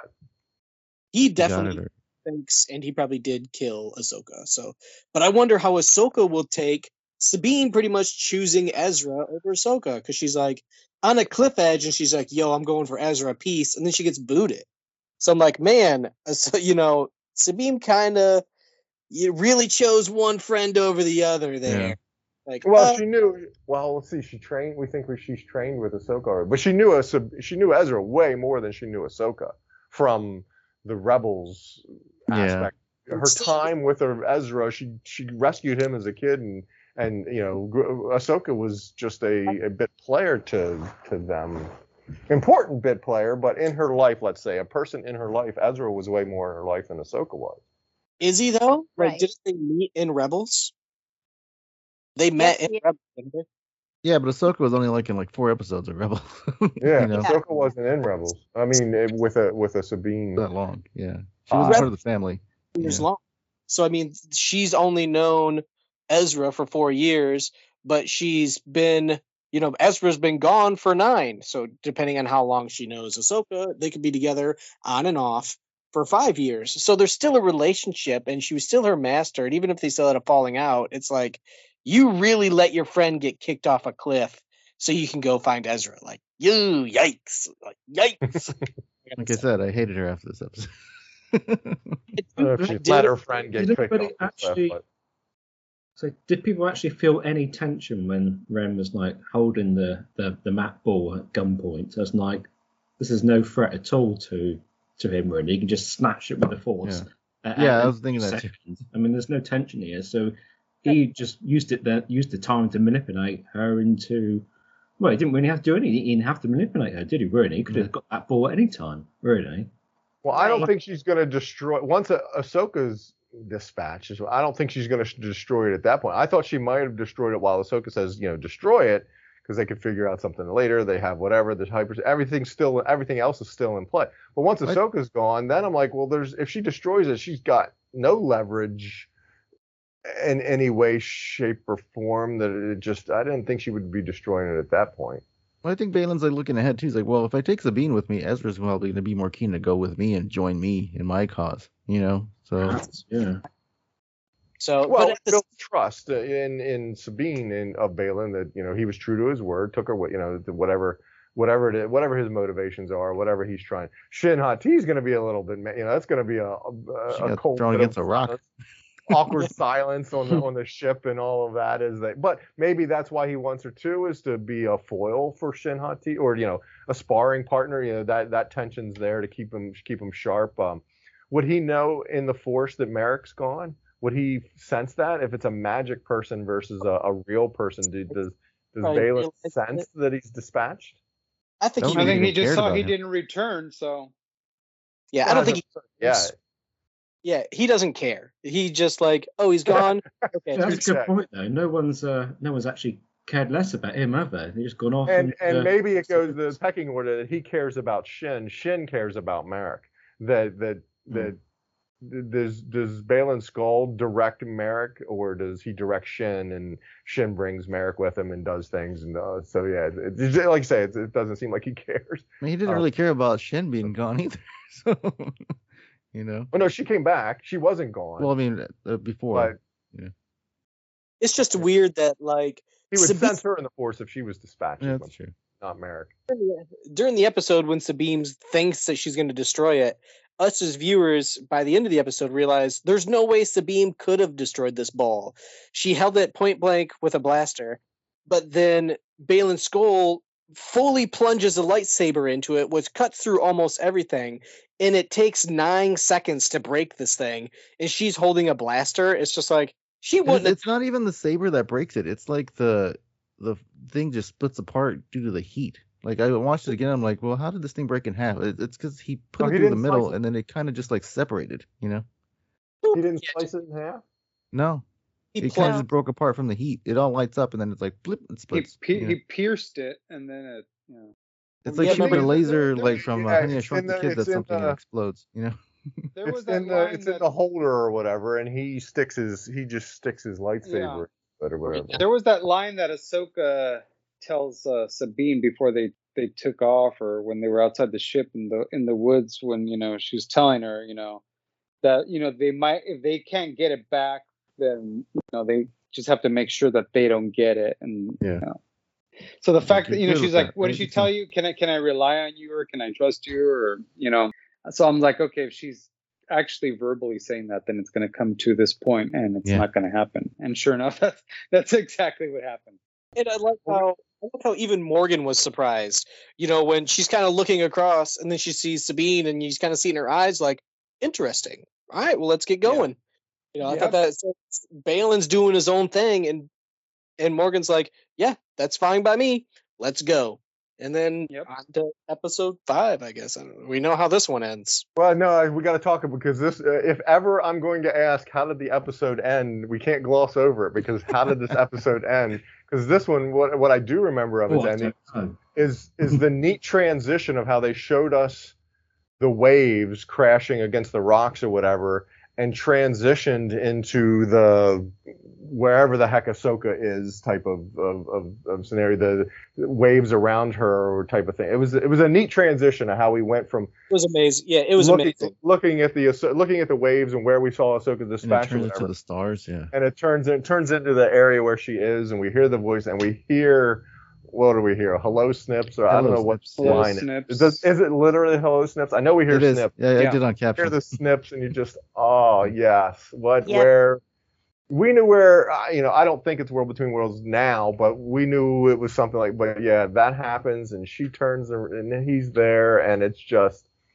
I remember the one thing I remember. My takeaway was, because I watched with the closed captions on. There's a very brief interaction, whatever it is, whatever dialogue they says is "I see you" or something like that. But it fades to black, and in the closed captioning, it says Darth Vader's theme playing, or it says Darth Vader music, or Vader music, or something. It's purposefully in the closed captioning that it's telling you it's Vader music, not ominous music, which is usually what it says, or playful music or something like that. It says, because I just remember seeing that, and just it specifically pointed out it was Vader's theme, even though we're looking at Anakin. Oh, I remember seeing that, just like, no, it can't be over, but it can be, because what a great way to end an episode. What a great cliffhanger, not a cliffhanger, but a great, I can't wait till next episode type of moment. Yeah. That was a gasp and then scream moment, because the episode ends right there, and you're just like, why isn't it next Tuesday? Yes. Yeah. Hayden looked awesome too, and we'll talk about that in the next episode. But yeah. I do want, like anything with the whales, I do wonder what the layperson thinks of where the heck she is, or where she was at the end of that episode. But obviously they realize she's not. I guess they realize she's not dead. Or they're leading you to think she's not dead in some fashion, because she's having this interaction with what they would know it's Anakin, whether they know, she calls him Master, I think, but whether they would know, whether a lay fan is going to know who the heck, or what the heck Anakin and Ahsoka's relationship was or is. To my brother is kind of who I always think of as a lay. He's seen the movies and knows a little bit, and watches them and enjoys them, but he is not talking about it on a Sunday with friends. It just, he's going to have no concept. He had no idea who, when Maul was back, he just, in Solo, he's just like, oh, it's another guy. He didn't realize it was the same guy, same, whatever they are. type of thing. That's the kind of fan I think about when I see something like this. That's like, what do they think is going on? That she's talking to Anakin. They're going to recognize him as Anakin, but why is he talking to her? Anyway, they got to keep watching. They got to dive in more and learn more about it. Is basically what has to happen, right? To the recap, so we can do episode 5 then. Yep. Yeah. No. Yeah. I was just reading. That's writing ahead. I see that they released the music for the first 4 episodes a couple of days back. Apparently. Yeah, on Friday they dropped the first half season episodes. So that Sabine song when she's on the bike is out now. So. And they're missing. Because I've just been looking out on money because unless they put it on a hard copy, this fan ain't buying. It says digitally, so yeah, there isn't something there's a. At the end of the season round, they'll probably put it on vinyl because that's what I've been doing. I've been buying the Mando ones on vinyl. Oh, that's cool. There's like the two extremes, right? Vinyl and then digital. Like, yeah. CD. What happened to CD? Right? What the hell is a CD? What do a vinyl? What do I went to vinyl? Yeah. No, that's going too far back. How cheap is it to make a CD, press hundreds of them, and sell them? Right. Come on. You want to burn a vinyl. That's what you want to do. Okay. Well, you can burn it into the CD if you have a burner. I'm doing that for. It's 2023. Print a CD on demand. I want it on cassette. As orders come in, copy it. I need a Memorex tape, Ron, with the Star Wars music. Pre-orders at Memorex. The way vinyl even works is magic. Like, come on. Right? Like I'm fascinated looking at my record player. I'm like, how is this making? You don't even need electric. Yeah. You don't even need electric to play a vinyl. Just no round up, wind up handle and stuff. Yeah, it still plays even though there's no amplifier. Like you can still hear it. Touching it's weird. Absolutely. Yeah. Okay. Aliens, man. One last thing, and then I'll let you go. Yep. I heard if you crack a vinyl, green smoke comes out of it because it's magic how it works. Magic. Thank you. So it was worth it then. All right. Ooh, I want an Ahsoka vinyl with the green smoke colored. Go with the F5 recap. Gotta be orange. Right. Okay. So episode 5, part 5, Shadow Warrior. This is the one in the cinema. The one we just hot off the watching, and the recap on Wiki does say World Between Worlds, and it says it again in this one, so we'll debate that one later. So it says, Syndulla arrives on Cetos where she finds Ahsoka and Ren gone. While investigating alongside his mother, Jason Syndulla senses that Ahsoka is in the World Between Worlds, thus revealing his own connection with the Force. In the in-between space, Anakin explains to Ahsoka that he had been watching her through the Force, and deduces that her loss to Skull is partially due to her unresolved guilt over the events that drove them apart. Ahsoka loses a duel with Anakin and relives fragments of her past during the Clone Wars, during which she grows concerned that her legacy will only be one of fighting. Believing Anakin's teachings includes his legacy with Darth Vader, she initially refuses him, determined not to be held on to the past, which leads to another duel between them. Finally understanding that she wasn't involved in Anakin's downfall and that her legacy was her own choice, Ahsoka continues to live and continue fighting. Ahsoka is recovered by Syndulla's crew, and through her power she learns that Ren is with Skull. Syndulla is contacted by Mothma, who informs her that New Republic forces are en route to take her and Ahsoka into custody. As the Republic fleet detachment arrives, Ahsoka recruits a pod of Purgrill to take her and Huang to Ezra and Sabine. While Syndulla, Jason and Chopper stay behind. It's not quite clear why they had to stay behind, really. They could have plenty of room in that mouth, but I suppose that's pulled part of the story. There we go.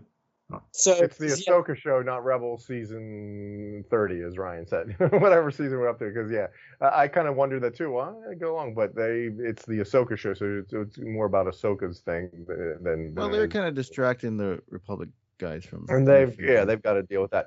Is this the episode, or was it the last one? I think it might have been the last one where we get young Jason. We get a young person's not fully formed. I've got a bad feeling about this. Yeah, he's like, he says, "Mom, my stomach's bad," or he says, "You just gotta have a bad feeling."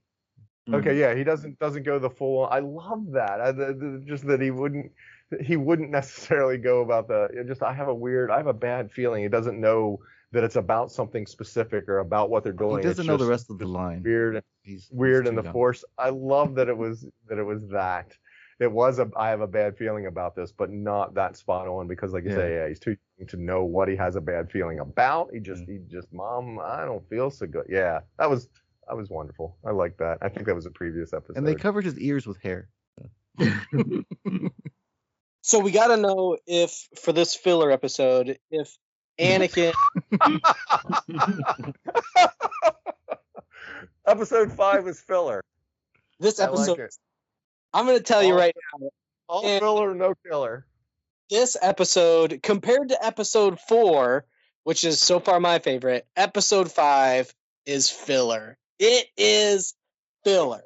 It is a character development study, Ryan, which is of filler. Good. So, but was Anakin real or not? Like, I have to, we got to talk about that. Like, what the world between worlds was in Rebels was apparently different than what it is now, because it was a place between time and everything, and you can interact with it. But now it's the way I kind of see it. For those that watched the third Guardians movie or any other movie, it's that space between life and death. It's like, are you ready to move on and accept your death? Where, in Guardians 3 did it amazingly, or are you ready to fight? Are you ready to continue on? So it's like, but that's not what was shown in Rebels.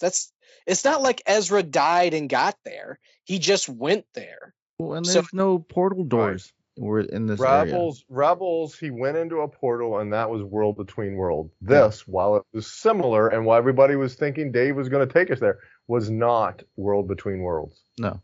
But because as soon as Ezra stepped foot in there, he could hear the other movies. He can hear Yoda. He can hear everybody. That did not happen here. And there was no doors to look through. There's no windows. It's just exactly the same. You can't.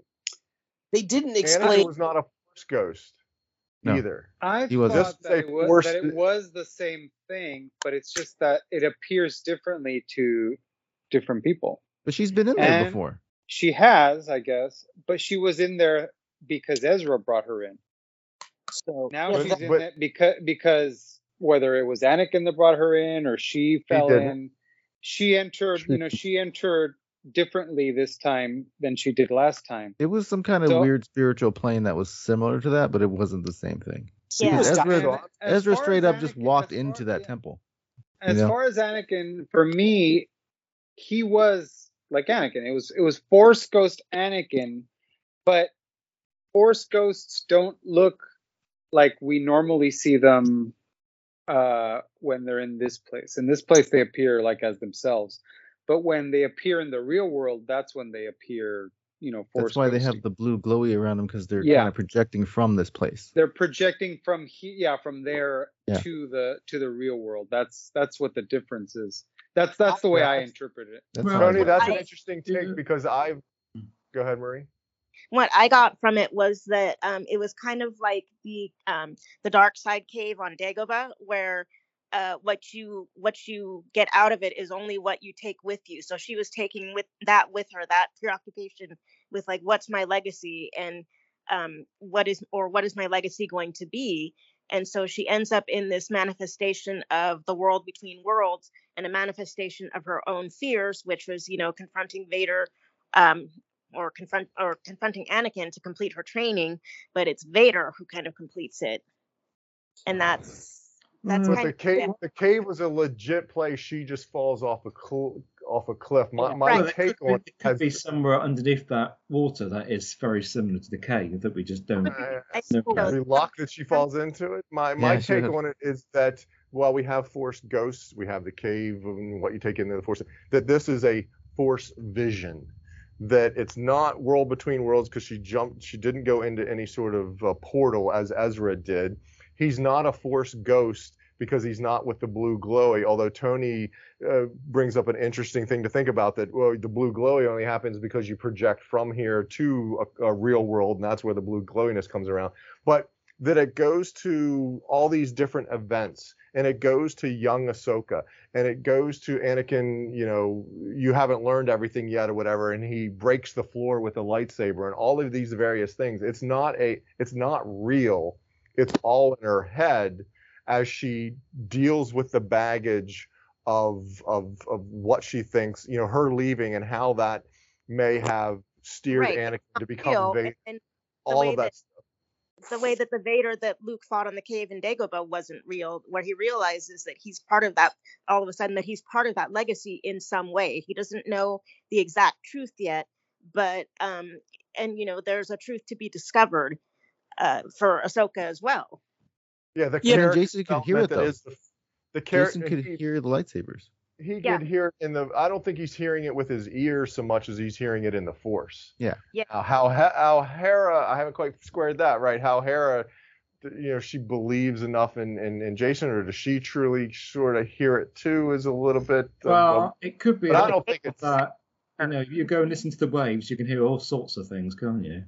Well, yeah, Yeah. touche. Right, you can hear what you want to hear, and Jason through the Force is legitimately hearing it, but he's leading the witness and his mom by saying, I hear lightsabers clashing in the waves, and she, to the Chancellor's point, hears that same sort of, okay, yeah, I do hear lightsabers. Let's check this out. But the Hayden dialogue in this filler episode of well, it's hard to say that with a straight face, trying to be funny. His teachings to her about the monologue that he says about how or her concerns, I guess, more so about how, is that all I am? If what you're trying to tell me is all Padawan is what a master teaches them, and all I know from you, master, is how to be a warrior and how to fight and how to do all this sort of stuff or whatever, and look what you became, is that's what's to become of me because that's all I know? Well, ew, wait, what? And he's like, no, you still haven't learned the lesson. Let's go again. That you're more, while you're all that I am and all that I've taught you, you're more than that too. That you can choose to fight. You're not just a warrior. Sure, I've trained you to be a warrior. Sure, I've trained you how to lead, but you can be more than that. You just have to fight to be more than that. You have to. There's so much in this filler episode. Nothing. You have to watch it a couple of times to wrap your head around what's being taught, what the character is learning of themselves, and what baggage they're dealing with, letting go, what she's had to hold on to, because now that she knows, because you watch that Rebels and when she learns that Vader or Anakin's still alive and it's this bad guy Vader, the thinking about how that plays on Ahsoka, because what she thought of that she left and what does she know of Anakin. Yeah, the character arc that is Ahsoka and her ties to Anakin that then becomes Vader is huge, because that's got to be a lot of baggage. That's got to be a Paris Hilton. Well, and then we know from Mando that she was afraid to train Grogu because she thought that because of the way she is, that maybe somehow Grogu would turn bad. And I think that's probably what prompted her to walk away from Sabine initially, because she probably was saying things to Sabine where she wasn't listening and blah blah blah. And so she probably was trying to well, if I keep training her, she's going to go bad because my legacy is my master went bad and I'm probably not a good Jedi, Well, yeah, that all I know is, that's what we learn in this, that all I know is war and death, and my training, Anakin says, my master, when Obi-Wan taught me, we were keepers of the peace or whatever, but all Ahsoka knows is war and death and that leading people into battle type of thing. That right, she didn't realize how he was at the time. So when she's watching this battle happening in the Clone Wars and she sees him walk away and sees him turn into Vader, she's like, why didn't I see this before? Like, how come I didn't notice that? The signs were all there and I was just oblivious to it. Because she doesn't see him walk away. She walks away from it, but then hears about it later after the fact. No, I mean in the scene, she sees him walk away and he turns into Vader. The great flashes. Yeah. No, that was wonderful visuals, wasn't it? That was awesome stuff. And I also, if I saw Hayden, I would just full on thank him for coming back and portraying Anakin the way he did. I mean, he just wearing the Clone Wars outfit, enveloped it and embraced it, and obviously there's direction and character, but he's got his back turned to her like he did with Obi-Wan. If you're not with me, you're against me, and then he takes out his saber the same way. I mean, come on, that was goosebump. I got the chills just thinking about it and talking about it now. That kind of filler, I will take that filler every It's the same episode. the same stance where he's like, you will try. It's the same, he did the same thing. And I also like that line, the line about I won't fight you, and he's like, I've heard that before. Yeah. You're right. Yeah, there was some great great dialogue in this filler episode. That is But then it's just visual. dialogued. That's the thing. It's just dialogued. It doesn't advance the story at all.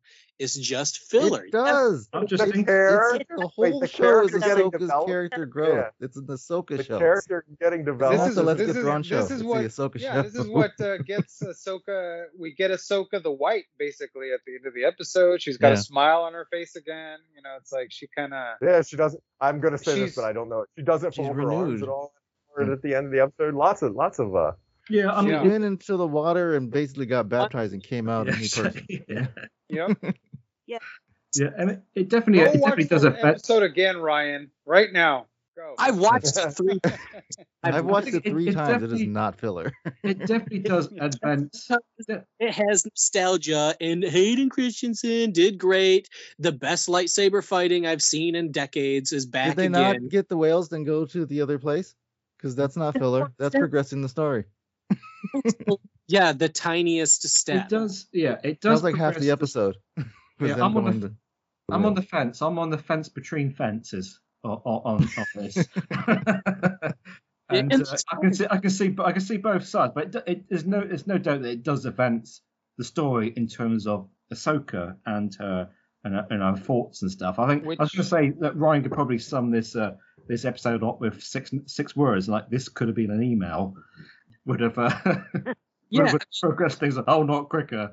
But yeah, I know what you mean. I would in some ways I would have sooner that they just got up. It would have been more of the plot. Given that we only got 8 episodes, you kind of think, well, let's crack on with this storyline here a bit. Yes, Ahsoka definitely woke up. That's why, in my interpretation, it's Anakin wasn't there. This was all in Ahsoka's mind, because you got to remember in the previous episode, Balin says, "We want to talk about your past," and she says, "No, we're not talking about my past." That's her problem. She has to talk about her past. She needs Force therapy.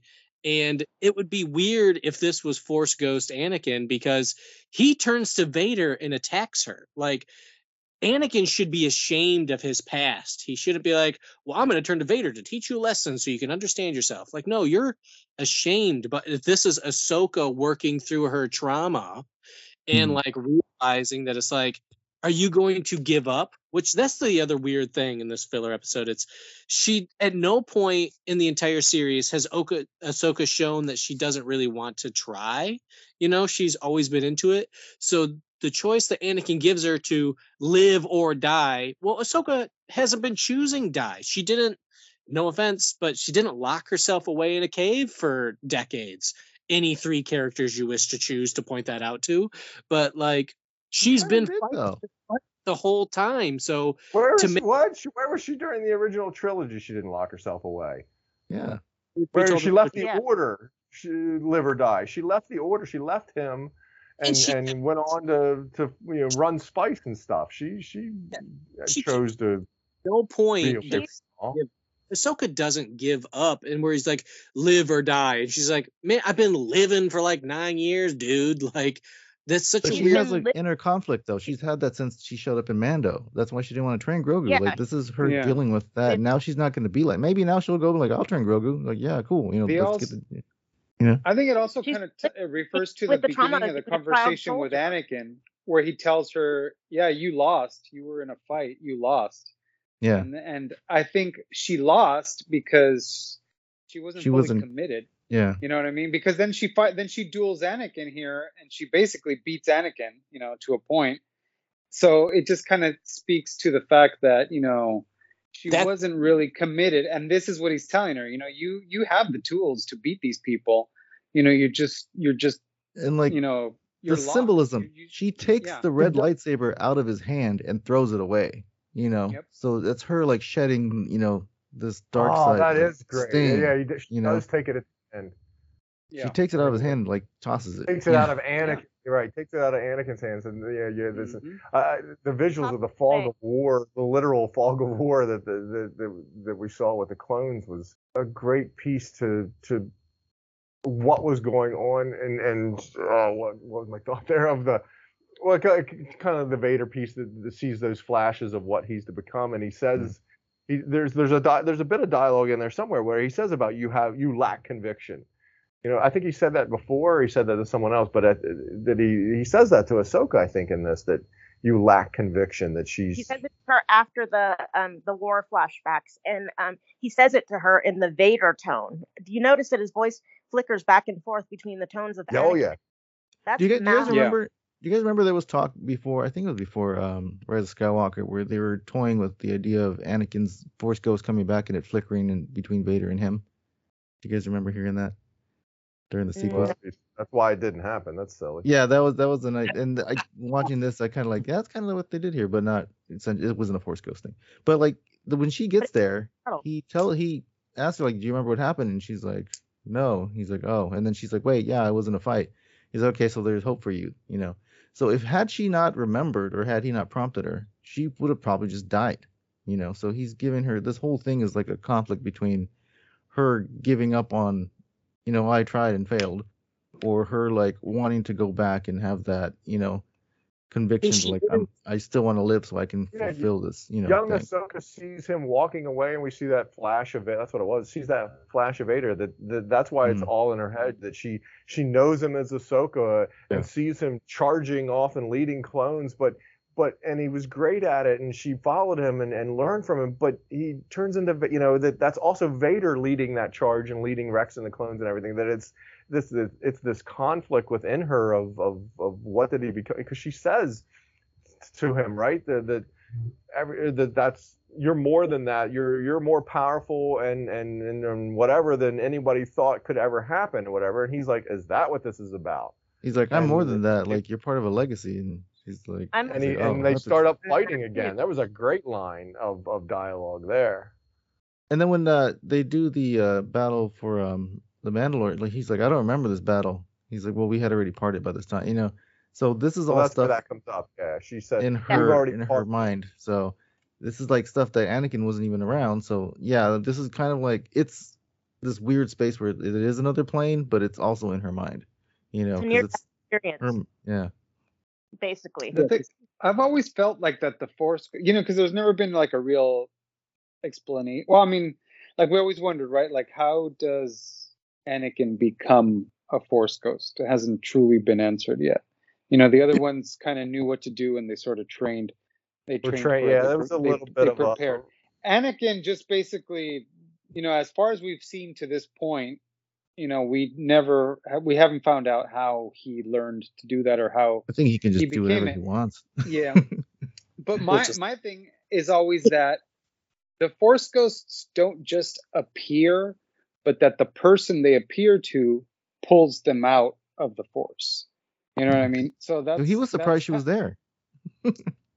He was, who was Anakin? He's like, his dialogue is, "I'm surprised to see you so soon," or something like that. But that's when you're thinking it's a Force ghost. She pulls him out. You know what I mean? Like the person kind of unconsciously pulls them out through the Force. They sort of bring. Yeah, they bring the Force ghost manifest out. them when it needs to. When they're. Yeah, that's why a Force ghost. That's why people are like when. But they only appear to people that they know, that you can pull them out. That's why sometimes people are like, oh, the Force ghost should appear to this person or that person. I'm like, well, they didn't know that person, so how are they? No, I'm a big fan of that, or a proponent of that. That we can't have Force ghosts being instruction booklets and go, oh, why can't this Force ghost just go tell them all about X or teach them about Y? It doesn't work that way. It's like the person the pulls them out. They bring them forward is the thing, because there's a connection there. So that's kind of why here. And Ahsoka has fallen from a crazy high cliff, in the waters, that she's not at peace, but her body, that she's in shock, she's in the cold water, she's whatever she can do, that she survived underwater all this time or whatever. But that her mind is in a different. It's her body. She's still alive, but she's in a very calm. Well, it's like Yoda in that chamber when he was in the water. Or whatever. Yeah, that is her mind, her subconscious is really going deep and has this Force vision that manifests itself in what we see, so that they can tell us the story in this filler episode of what's going on in her head and what she's wrestling with and how she wrestles with it and how she chooses to wrestle with it at this point in time to continue on. It's like 11 in Stranger Things when she's in the water tub and she's, doing all these Right.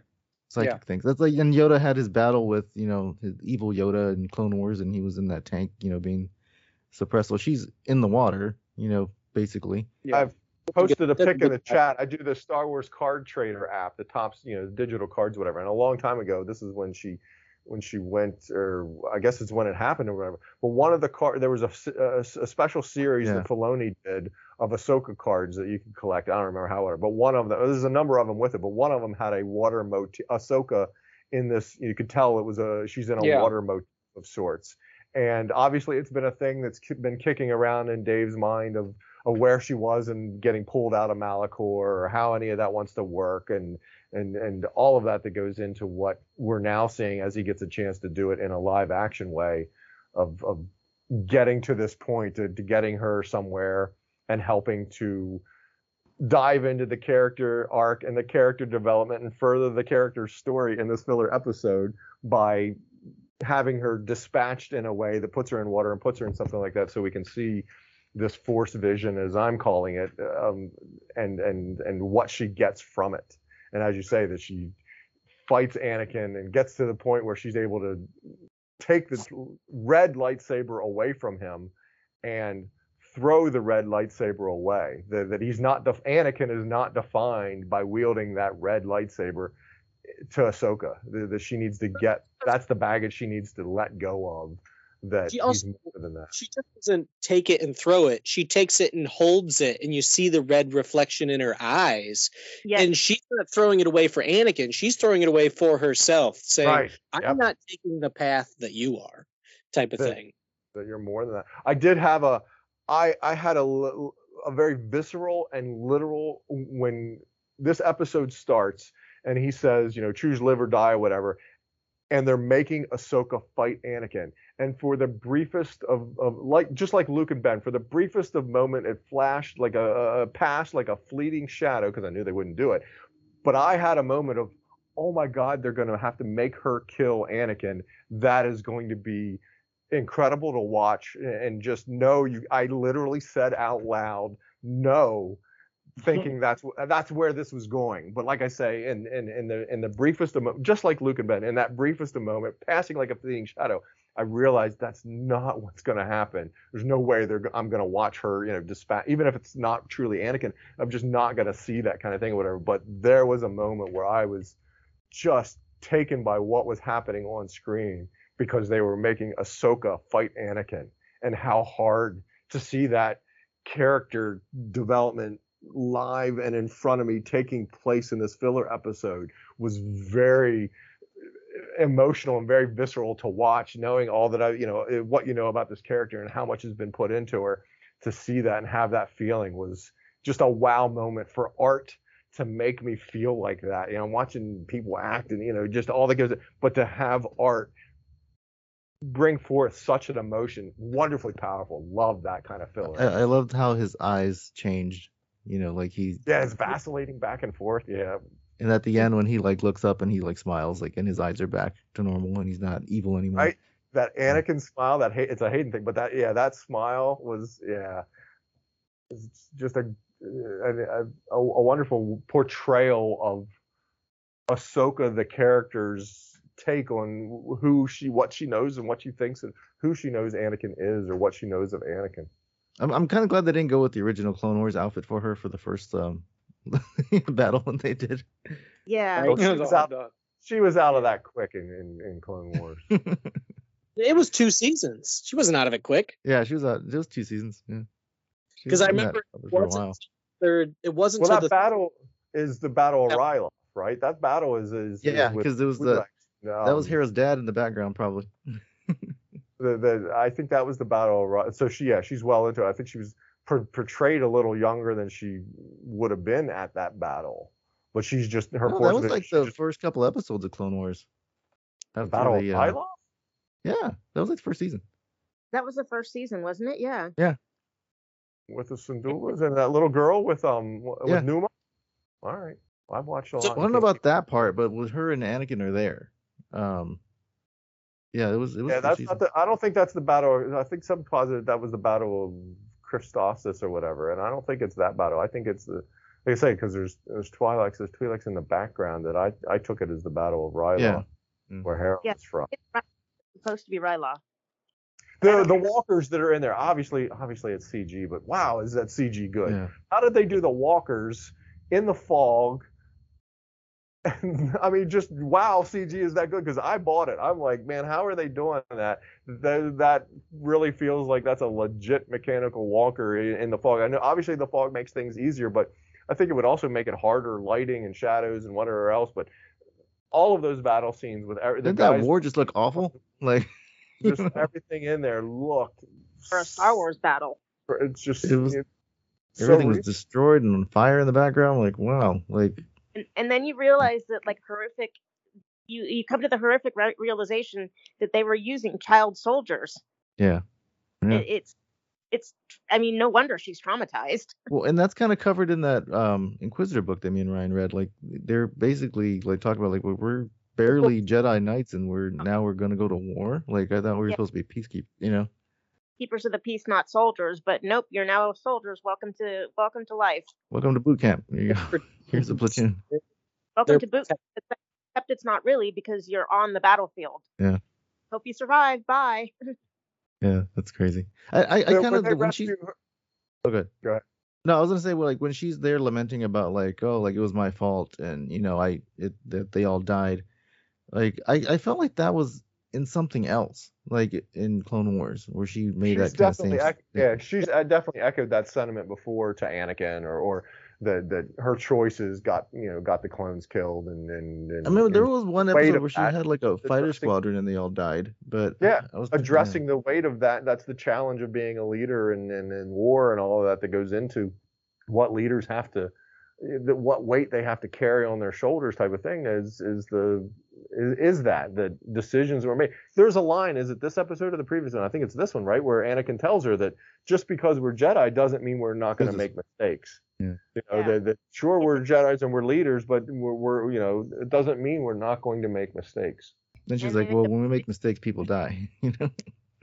I thought these scenes were great for people who have never watched like the Clone Wars. You know what I mean? Because you hear, oh, this was Anakin's Padawan, when or what? It's like, oh, it was on the animated series. But these scenes kind of like they don't need to watch it if they don't want to, because now you actually saw it in live action. So like for us, it's cool to see animated stuff in live action, but for the people who haven't seen any of that, it was good to see it, just at all. Did you guys watch that Master of Apprentice? The go and the sound design was all clone. It was all so reminiscent, so warm and fuzzy feeling. It didn't try to be anything different. Thankfully, I think too, because it was Filoni. But yeah, it didn't try to have its own interpretation or any of that sort of thing. It was just live action Clone Wars that we watched forever. Yeah, it was good scene.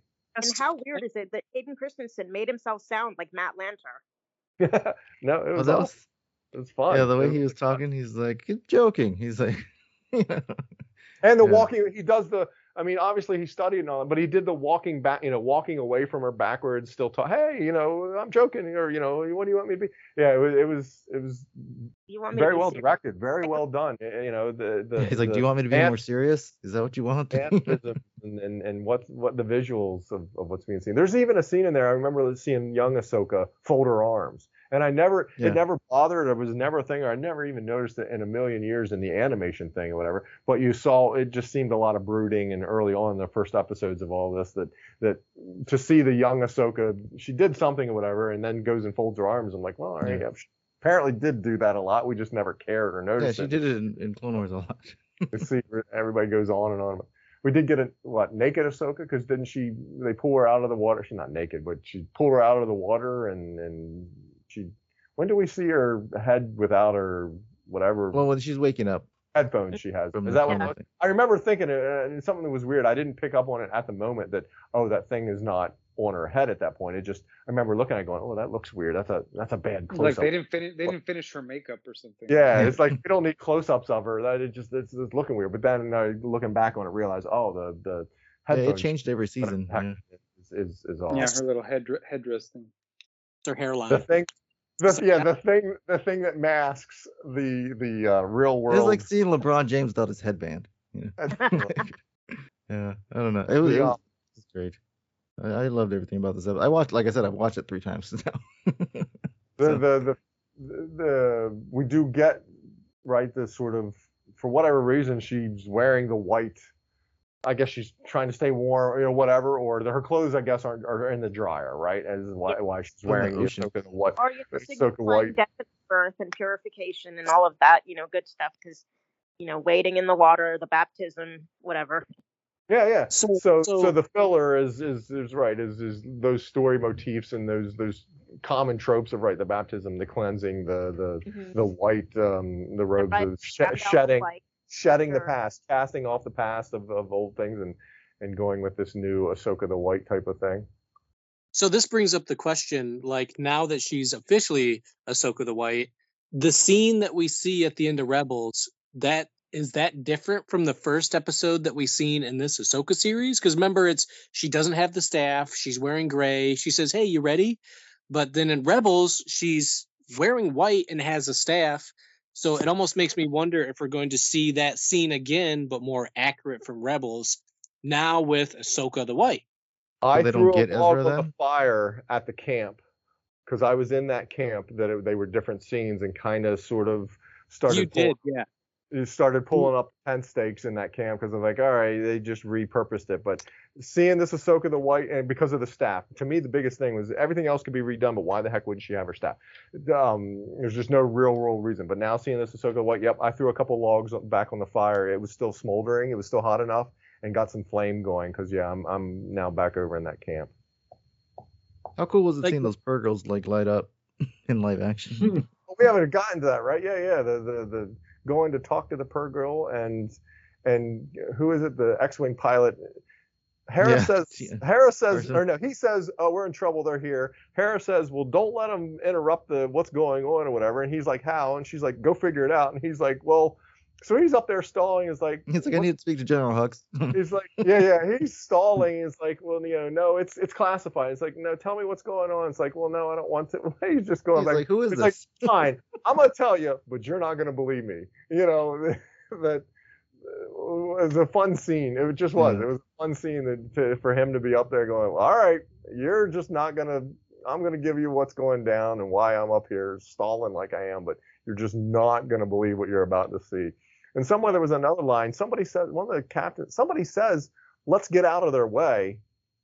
Let's get the fleet out of their path or out of their way." And he told them to get. You might want to get out of their way. Well, he says that, but I think the captain of the ship does realize what's going on, and she says, "All right, move the ships out of the evasive maneuvers." Yeah. And I don't really think they moved their ships out of the way, because we see the whales flying through. I'm like, I thought she gave an order to get them out of the way. What's going on? Take evasive maneuvers, and they kind of just sit there.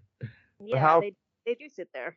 They're like, how are we going to take evasive maneuvers with these whales? They were already upon them, I guess. So now the whale, where they were in story and in myth, and I heard my grandfather tell the story of these. There are now that many more people that have witnessed with their own eyes the Purrgil, and with their own eyes the Purrgil's ability, this creature, this live creature's ability to jump into hyperspace. Whereas before it was just in story. There's now a whole bunch of people. Even Huang, well, no, he kind of did know about it, right? Because he knew about it, but he never seen them. Yeah. Oh, he's never seen them, so he knew the stories. But now he's got visual record of they exist. When he was shut down, he was like, he woke back up. He's like, oh, well, there used to be, stories of, this, and they're like, yeah, we know, we were there. Yeah, what a just wonderful visual. And we do need to see a live creature, a flesh and blood creature, if you will, able to jump, move and jump to hyperspace. There was a neat scene. I guess it's the big one that they're trying to see, or the one that I don't know why she picks the one out, but it reminded me of, I'm going to date myself here, but Flash Gordon. In the Flash Gordon movie with the Queen soundtrack or whatever, there's a terrible sci-fi effect of the ship emerging from the clouds. It's just an awful sci-fi effect for the year that movie's made. It's been so long since I watched that. Where it's got like a spear and it's coming out of the cloud base really, really slowly. And there was a scene in here, I think it's with the big whale that she goes to talk to, that kind of emerges like that. It evoked that for me really, really quick of emerging very, very slowly from the cloud. poking its nose out, going to talk to. We do see a change in the Ahsoka at the end because she's like, Huang's like, well, this is gonna work, right? And she's like, I don't know. He's like, well, just go, you know. Let's just go into the mouth of the Leviathan. It'll all be fine. But how we And talk she's, about like, storytelling smiling and tropes. She's laughing. literally going into the belly of the whale, right? What is Yeah. that, Jonah? Jonah You know, the whale, there's just a classic storytelling thing, visualized, portrayed, and a part of Star Wars is just taking all of those things and spun them on their head or retold them to us over the time. That yay that they literally found a way to incorporate into the belly of the whale and coming out on the we're going to see that next episode, but coming out on the other side. I was taken aback, curious, I don't know what it was, but that the whale had baleen. They have the true whales have that kind of teeth. There's those hair comb bristling brush type of thing that filter the krill out or whatever, and the space whales have it too. And it's just like, what are the space whales eating that they have baleen or have whatever that's called? I thought they fed on But they light up like the hyperspace gas or thing, something. Yeah. Well, Like fiber optic. They eat gas, don't they? Yeah, I thought that was one of the after episodes, right? You realized they were Maybe that baleen is there to filter out birds. filter what they need to get to the good gas. So it'd still be that they have to filter out all sorts of stuff because all they want is the gas, whatever you must eat. And then it's like, okay, so they'd still use the same thing. They're just filtering out. Yeah. You don't want to pick up a satellite or a ship or anything. What is it called again? What they were looking for in Solo. God, what was it called? Coaxium. Maybe it's the coaxium or something that they feed on. Well, you're mining for coaxium. Right. They were in that one planet where they were in the whatever and swimming through it and getting the gas, and the bad guys were like, shoot those things. We need, they wanted to get, they're eating into our profits. They like Tabana gas, like I want to say that, but that's because that's the only kind of gas I know in the Star Wars unit. I don't think it was Tabana gas. Coaxium or Tabana gas, one or the other. Yeah, no, I don't think it's either of those in that episode. It was another type of gas that they were mining for, that they needed to turn into fuel for the Empire. Yeah, go to space. Yes, Anyway, like Tabantha. Yeah, it was like Tabantha, I guess. So, but it was the same sort of concept and why things like that exist. But anyway, it was a neat way of getting Ezra to communicate with the whales and how why the whales existed and what they did, why they were migrating from from galaxy to galaxy. Yeah. Yeah, this filler episode has all kinds of great story going. Not story; those are visuals. Those are all visuals that you. Visuals. The story is Ahsoka woke up. All it is, I'm going to rethink that and watch it again. Yeah, to see where the story was at the beginning and to see where it is at the end of this 52. I looked it up, of this 52-minute episode, this 52-minute filler episode, to see if it got nowhere, if it's not advanced at all. Ahsoka White. I mean, I'll take this over 50 minutes of people walking around the woods looking at a map. Yeah, I don't think you watched. Did you watch Rebel? Is it Rebels or Clone? It's Clone Wars. Which one has the one everybody goes to, which was the tainted Kool-Aid or the tainted tea at the school or whatever? That was Clone Wars. Clone Wars. That's a filler. Go watch that. That's a legit filler episode where they were rescuing. Yeah, that kind of showed the corruption in the Republic, though. Yeah. Oh, there's always something to it. Filler, something fans put into it. But to call it a filler episode, I've been tongue in cheek this whole time with you, Ryan. But yeah, to call it, I'm going to be serious now. To call it a filler episode would mean you could take this one out of the eight episode season, and it has no effect, and that's why it's not a filler episode, because it does have a major effect to if you go from chapter 4, episode whatever they are, from 4 to 6. You'd be like, what the hell happened in 5? Oh, that was a filler. You don't need to see. No, I think you do. Ahsoka the White at the end. I mean, there's definitely started somewhere and ended somewhere. You can easily do that. She's just wearing a different shirt. They're like, oh, okay. She's not a different character. She's not legit. Seriously, right? She's not a different character at the end of this episode. We don't know that yet. We've only seen a little bit of her, haven't we? So we don't know how much she's changed as a result of this. That is still made clear at the end of the episode that her character. She's more jovial and more, We haven't seen her get her. She hasn't folded her arms, so she is a different character. I still need to watch it because I'm staying this and I don't know if it's true. I think she does. I don't think. I'm sure she would probably fold her arm because it's Ahsoka. Yeah, she's smirking and smiling and I'm sure she folds her arms, but I'm gonna Hu bet Yang does that find- really slow head turn when she's like, I don't know where we're going, and he's like, okay. She's gonna find that staff in the other universe, isn't she? That is. She's gonna take it from Thrawn. Oh yeah. Finds it in the We've other. got to speculate about what's happening next. Next episode, we actually get to the meat of things. We actually are going to be where we've been waiting to get to for the last 4 episodes, weren't we? Where we knew it was always going to end up. Sorry, Let's go around the room. Do you think we see Thrawn in the next episode? I don't think we see Thrawn until the last episode, honestly. Like, yeah, I don't think it's 6. I think we see him in 7 and 8. I think this is all setting up a movie with Thrawn. So. Oh, he's definitely in this. Not that the trailer means we're going to see him, but he's definitely in this. We see him, and we have to. The characters have been talking about him all this time. There has to be some payoff. But I think he's in 7 and 8. I think next episode will be them trying to figure out where they are and how to find him now that they made it. Both of them now that they made it there. Does this and they end? He might be at the end. Does it end with Ahsoka not getting there because she doesn't know where the whales are going? Yeah, she gets there. No, though, I mean, and that's the thing. You get to this other galaxy, and how do you pick a planet? They just like, okay, this planet, we'll start looking here. Well, it's like anything in Star Wars. You land anywhere on the planet, and that's where the city is. Yeah. But no, Brian brings up a good point. Yay, the whales got them to the other galaxy, but then, okay, what do they know? What do they have map-wise, or what are they? Yeah, where the heck are they going? One thing I saw on this episode, and I was like hoping Steven would be fist pumping in the air. Hera is the best parker in the galaxy. She parked right there. She didn't walk across like miles to get to the spot she wanted to. Yeah, that is true. No, yes.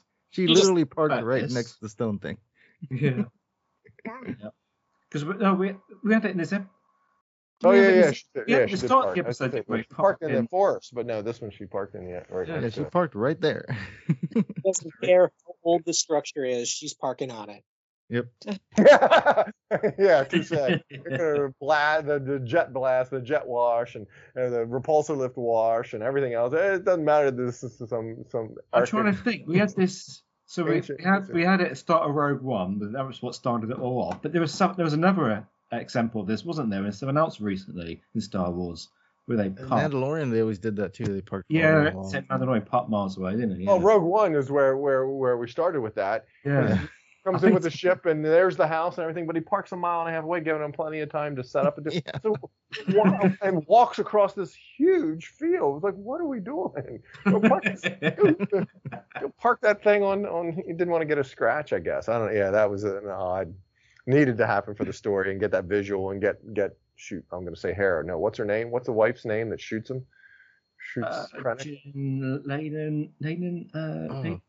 Lyra. Hey.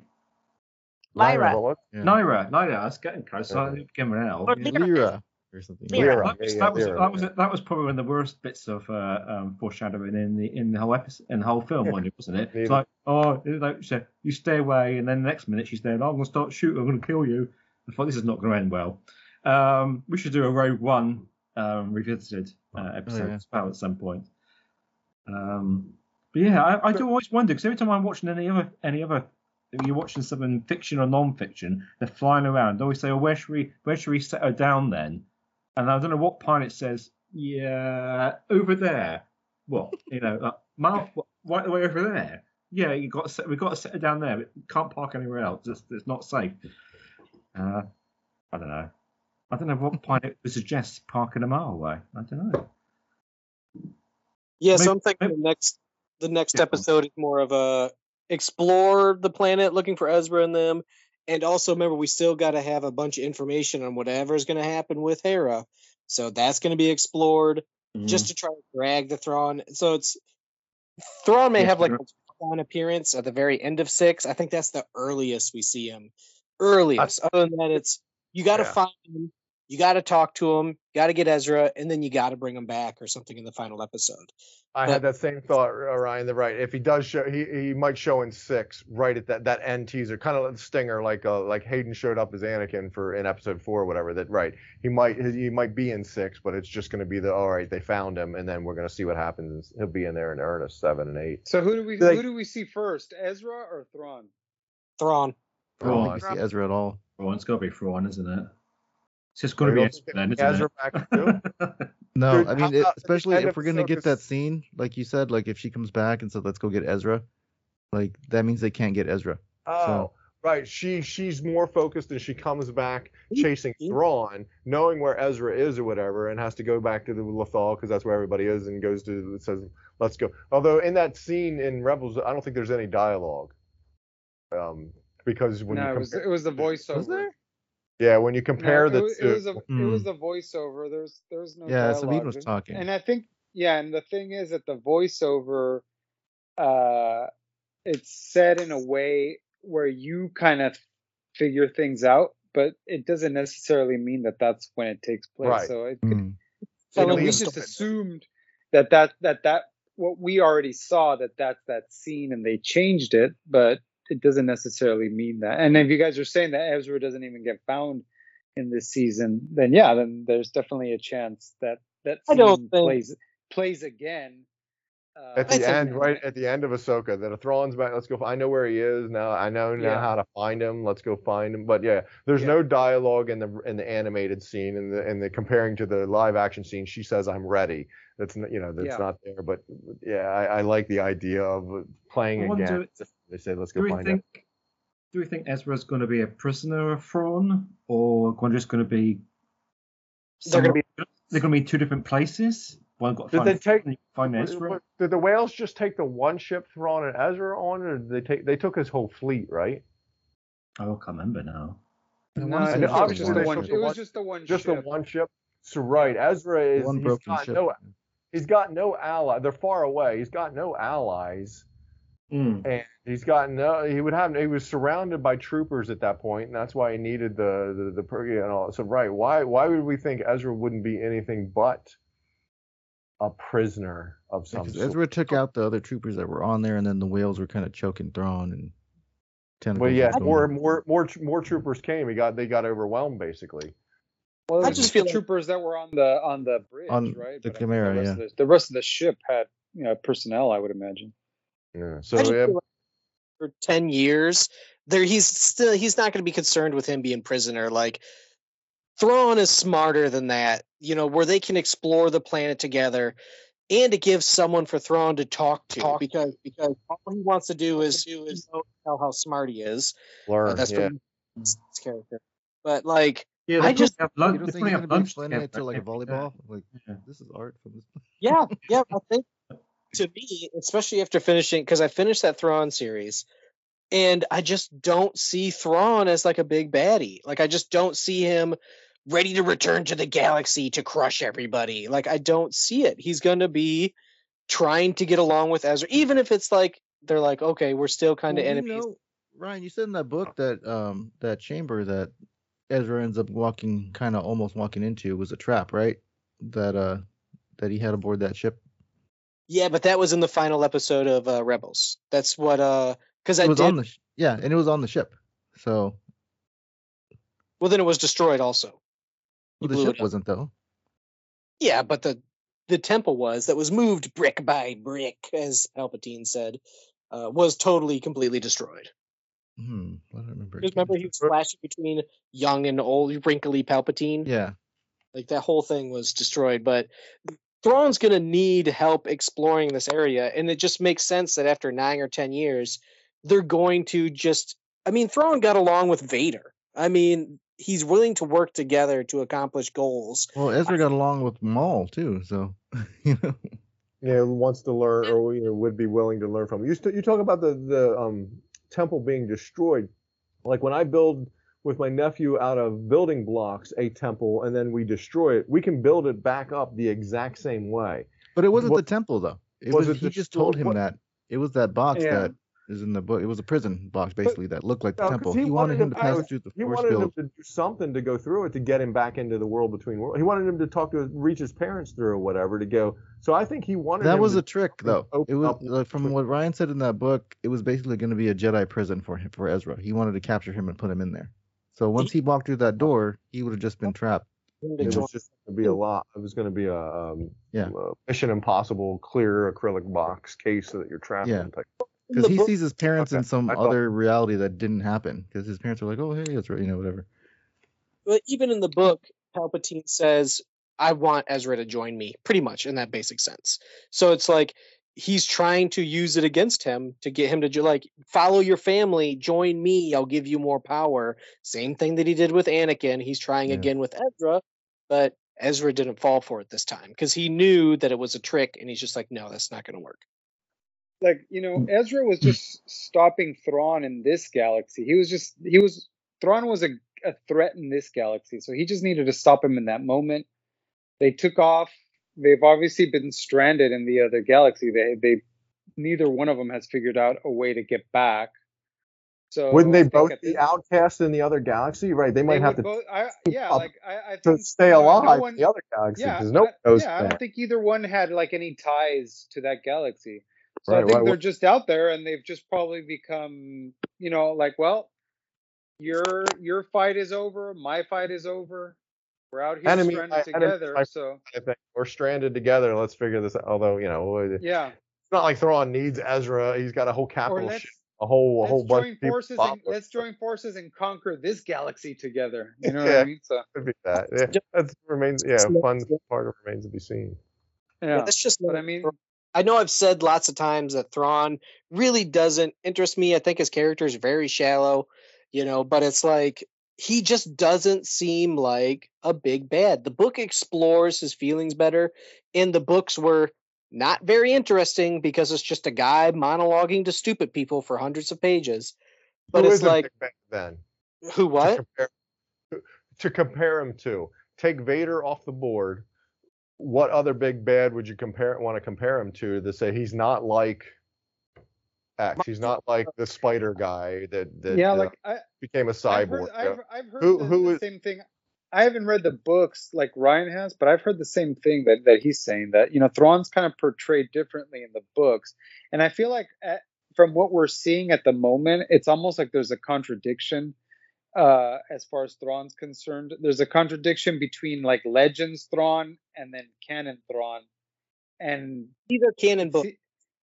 It seems like he hasn't done anything on screen yet or whatever. The only thing we know of Thrawn is our main characters fear the heck out of him. Well, I mean, I'm reading Heir to the Empire right now, and he hasn't really done anything in that book. I'm like halfway through. Hera doesn't want him back. Hera's, seen the war, seen all that he can do. So that's the big bad that those main characters are telling us he's the big. We haven't seen it. In the original Heir to the Empire books, he was just basically like the bad Imperial at that time. You know what I mean? He was no pun intended. He was the heir to the Empire. But there was nothing about him at that time about him just doing it all for the chiss, or any of that stuff. Like he was just committed to the Empire, as far as I remember. He's the true believer. He was a true believer in the Empire, so he wanted to continue the Empire at that point. That's why, hence the heir to the Empire thing. But to say he's not the big bad is. He's as big a bad as anybody else. If you take Vader off the table, if you will, that he's a Grand Admiral. He commands respect. Has done his share of good things and strategy and all of the stuff that makes him a Grand Admiral and good at war. If what's her name doesn't kill Kanan by blowing up the fuel reserves, his program still thrives on the planet and could have been something. But she screws him basically by trying to kill the Jedi. She blows up the fuel reserves, and that halts, and that messes him up. And he couldn't possibly have predicted the Purrgil. So to say he's ineffective and inept as the big bad, and what has he really done? He's done a lot. He wasn't. He's not going to be. He's not a Force guy. So he's like. Why is he a bigger bad than Grand Moff Tarkin? Well, he's a filler villain. Is Tarkin more of a baddie than Thrawn? Yeah, I think so. Because he ordered the destruction of the planet. Well, no, Tarkin is just as waffling. He took over the Death Star. He was a political guy. He moved up. He did some stuff like. Tarkin isn't, Tarkin is just Tarkin. He wants power. Thrawn isn't like that. Thrawn is a deeper character. Like Palpatine is a villain. Marchion Ro is a villain.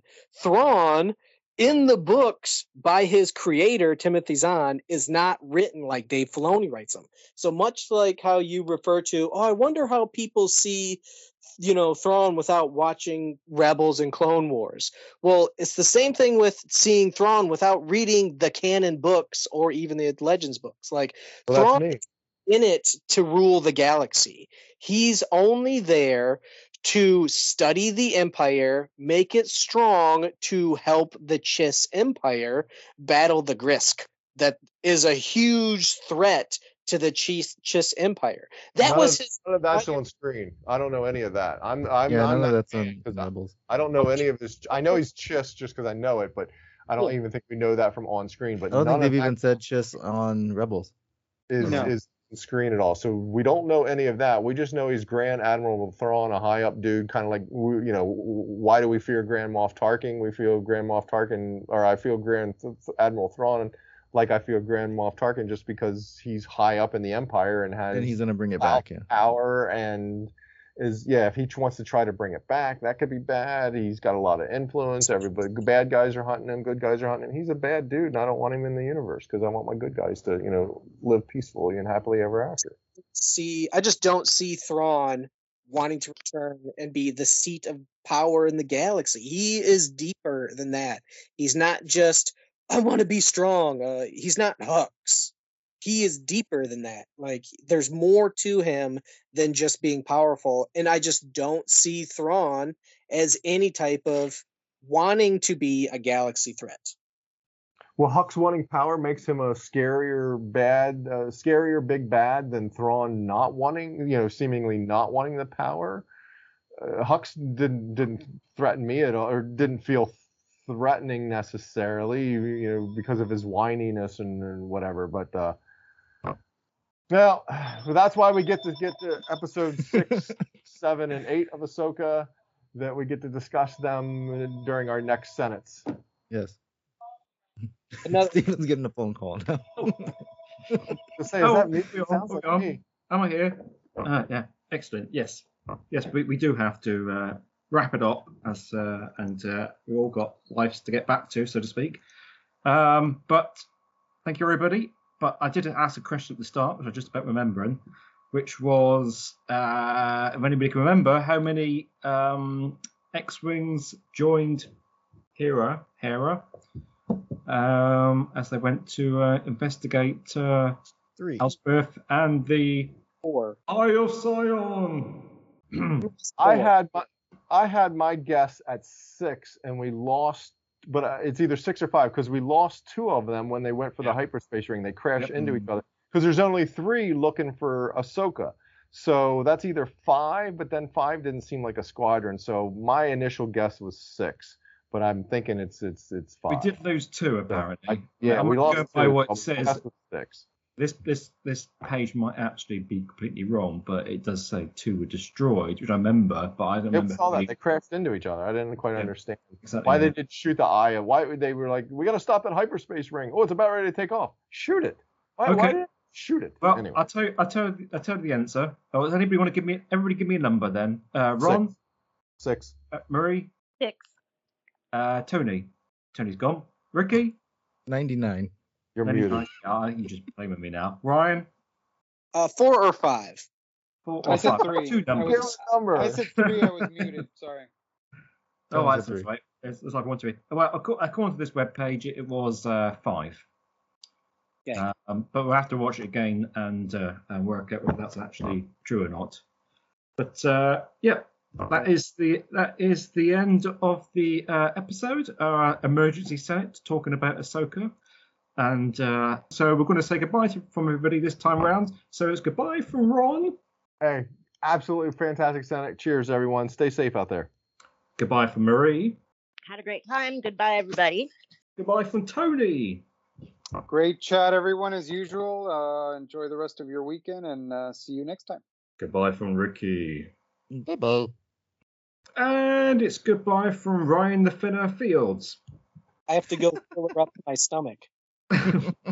Absolutely. And we shall see you again next time round. May the force be with you. All right, bye. Bye. Cheers. Bye.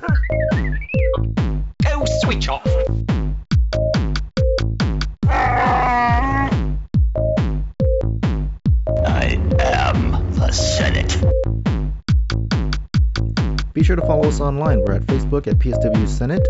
Join our Plus W Star Wars Facebook group, where we all are in there interacting. You can find us on Twitter at PSW Senate. On Instagram, we're at PSW Senate Podcast. And on TikTok, we're at PSW Senate Podcast. We look forward to hearing from you. The Force will be with you, always.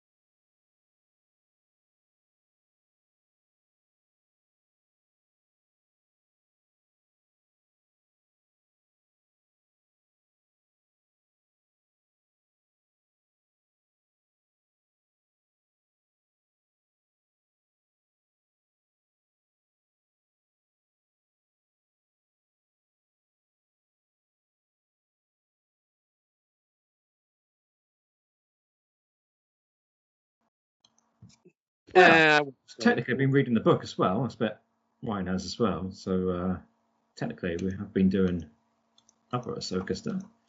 Other Star Wars stuff. Not for the special Senate with all the Ahsoka that we have to go over. Holy 3 episodes. Yeah, that's like 30 minutes. It'll be a short episode today. Very much. I'll just go ahead and mute my microphone now if you want it to be short. There's no such thing. I've got my cards here. Before Ricky gets on, when you said it's going to be an exciting Senate, I'm like, oh yeah, it's going to be exciting. Because I haven't talked about it at all yet. Because I've been saving it for this. And I know it's going to drive Ricky crazy. So whatever. I'm just waiting for this thing to start. You mean you haven't talked to friends, people, or you just haven't chatted or anything online type of talk about it? Yeah, not even in the group. I only mentioned a couple things, but other than that, I've been trying to just hold back on it. So. Yeah, sure. Because I knew we were doing it, so I'm like, well, I don't want to get rid of all our big conversations. And it's like, oh yeah, we already talked about that. So it's like, well, we'll save all the reactions for the show. Yeah, see what you're going to ruffle his feathers about. I've written essentially hundreds of words on the way that Hayden Christensen plays Anakin, and that means I might have a little bit to say about that, but I can't remember exactly what I've said, but it'll come up. Yeah. But I've been holding back in the group. I mean, other than my treatise on Andor the other day. Well, I always got to talk about Andor because Ricky's always talking about Andor. Like, you just can't wait for him to, when he pops on. Is anybody going to bring up Batman? That's what I want to know. It's going to go. It's going to happen at some point. I can see it now. We should put that little bingo card here. This until he does the Andor. I suddenly shout out bingo during the episode. So we have 3 episodes to discuss. Episodes 3, 4, and 5. Yes. Okay. 4 and 6 is and my homework at all. Yeah. 3, 4, 5, 6, 7, 8. Oh, yeah. There's only. I thought there was 9. There's only 8. I bet. There's only. Why did I think there were 10? Hope. Yeah, I thought I had 8 because when we got to 4, I'm like, holy, we're halfway through. Yeah, we are. By the time we come back next time, it will all be over. Oh, that's disappointing. Which is a little bit why we were having the special Senate session, right? So that we could dissect the goodness that is. Are we going to push back the next one then? Because probably you said you were unavailable on the first, didn't you? Well, I prefer to be unavailable just to watch the weird, funny. The one where they call it football, but they're not actually playing with a football. That one. Well, it's a simulcast type of thing. It uses CGI toy characters with like Buzz and stuff like that commenting on it. I was like, this is silly. Oh wait, what are they're doing that again for some game? Yeah, there's some game in London, October 1st. I don't really watch football, but two people are playing. Okay. But I seen a Disney ad that was like, "Oh, simulcasting live on Disney and Hulu, Disney Plus and Hulu." They did it for hockey. I was going to say, they did this already? But yeah, they did it for hockey. It was for kids, entertaining. It was for what it was good. Yeah, I was like, well, if they're gonna have a football game, and I don't know exactly what to expect, but I'm kind of expecting for it to be a live football game, but with, I don't know, somehow AI turned to CG, so they're all like characters in Andy's room. I don't know if that's what it is. They somehow avatar the players. Somehow they got a beacon on their helmet or something, so they know where they're at, and they do the same motions and all that sort of stuff. And like I say, for hockey, which is very fluid and it was that, and it was impressive how well football is going to be a little different. I think it'd be interesting to see how it's handled, but. Like I say, for what it was for the kids for the hockey thing, it was entertaining. When they went to a fight or something, the silly announcers, went off and talked about something else in some fashion. It was, I'll watch it. I'll spy in on. I won't watch the whole thing, but I'll spy in on it if they're doing that again, just to see, just to be like, if we're gonna have a call, I'll be there and I'll watch it later, type of thing. It'll push it back to I guess the 8th if we wait for all episodes of Ahsoka. Yeah, that'd be just straight after the last one. Yeah. Yeah, so that's interesting. You do the first and get all hyped about the last one, but then we don't talk about it for a month. Or right, do it on the 8th after it's wrapped and. I think it'd be the 5th. Wait, no, yeah, we got this week 1, 2, 3, and then the 8th. Okay, yeah, that would be the final is October 4th. For those that watch on Wednesday. Wednesday. Talking about Tuesday, yeah, Tuesday now. I thought it came out on Thursday. I hate the middle of the week releases, honestly. I'm like, I'm gonna spend my Friday night watching Star Wars, but that's been my entire life. So I will say, getting hyped about Tuesday night, it is a little weird, but it is what it is, and it's 9:00 for me, so it is. Man, I settle into my easy chair, crack my favorite New York style pizza, and just settle in and watch me some Star Wars. So, I'm a happy camper. I'm in bed. It's 9:00. It's time in bed. For me, it's 6:00, and it's literally when I get home from work, so I always have to wait an hour. Yeah, I can see that being a weird time.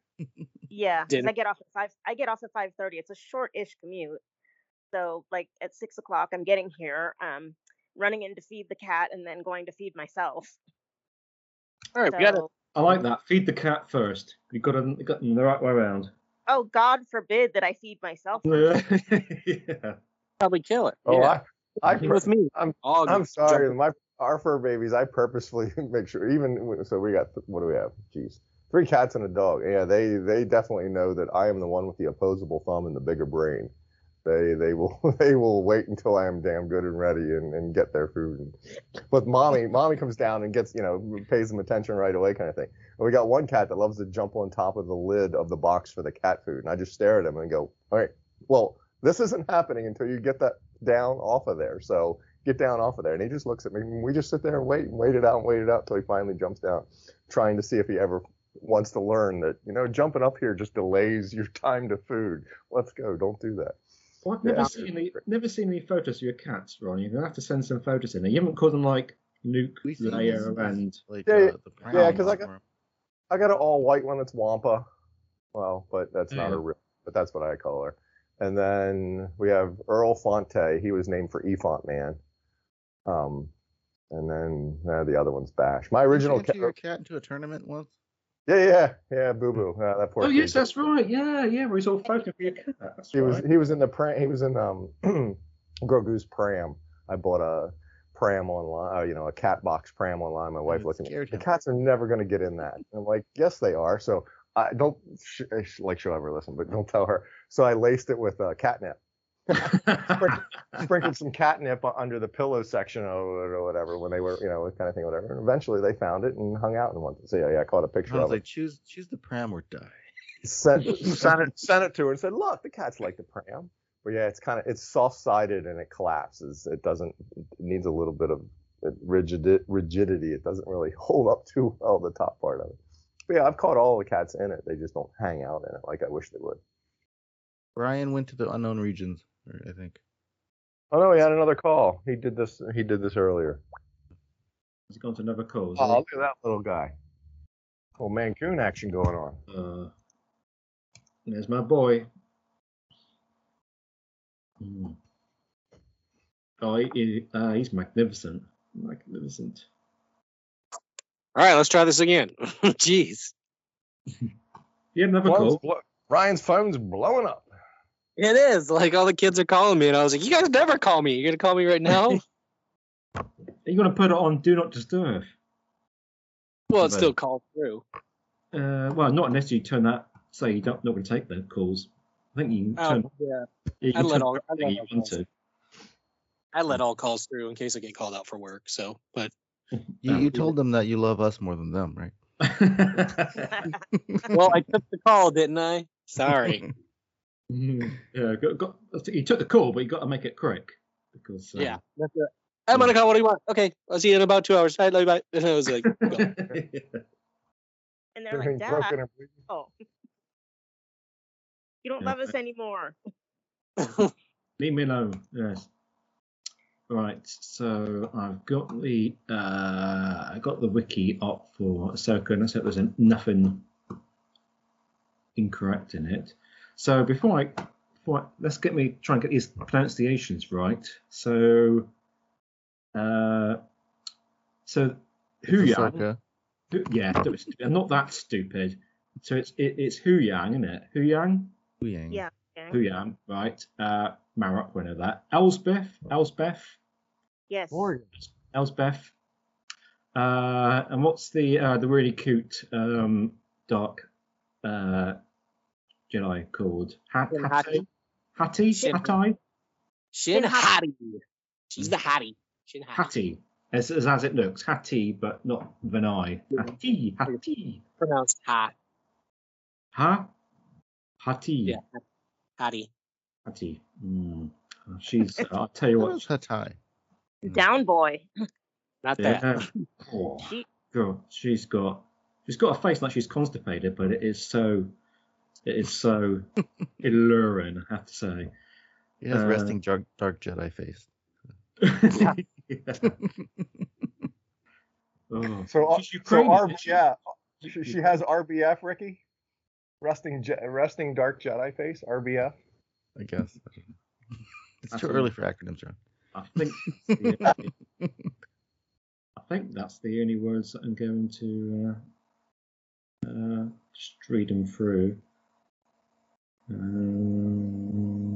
was rewatching. I'm like, it must be hard to just make that face like the whole episode. Her eyes must like be in pain. Ricky, I don't know if you were here when he asked what we've been doing Star Wars, and we're all just answering we watch Ahsoka and get on with it. I was gonna say I was watching the Batman. Bingo. Warren's gonna say Andor. Bingo. Let's watch something good, Ricky. Andor. It was Batman Day yesterday. I didn't watch anything Batman. I haven't seen Batman since. Well, actually, I can't remember which last Batman I saw. Well, I haven't seen it since the Nolan movies. So. Opening script. Okay. Everybody's ready? Yeah. Let's crack on. Do I sound okay? I feel like I'm really loud. No, you sound all right to me. I can actually hear you this time, so it's good for me. You sound really loud in my headphones. Yeah, your level is louder than normal, but you're okay. You're not overmodulated or anything like that. But it does. Yeah, it does. I can hear my snare in my headphones. It's good for me because you usually are quite quiet, so I can actually hear what you're saying. Yeah. Yeah, it's not blowing anything out. I think it's good. Yeah. Oh, bad 97X. The future of rock and roll. The future rock and roll. Okay. 3, 2, 1. Let's go for it.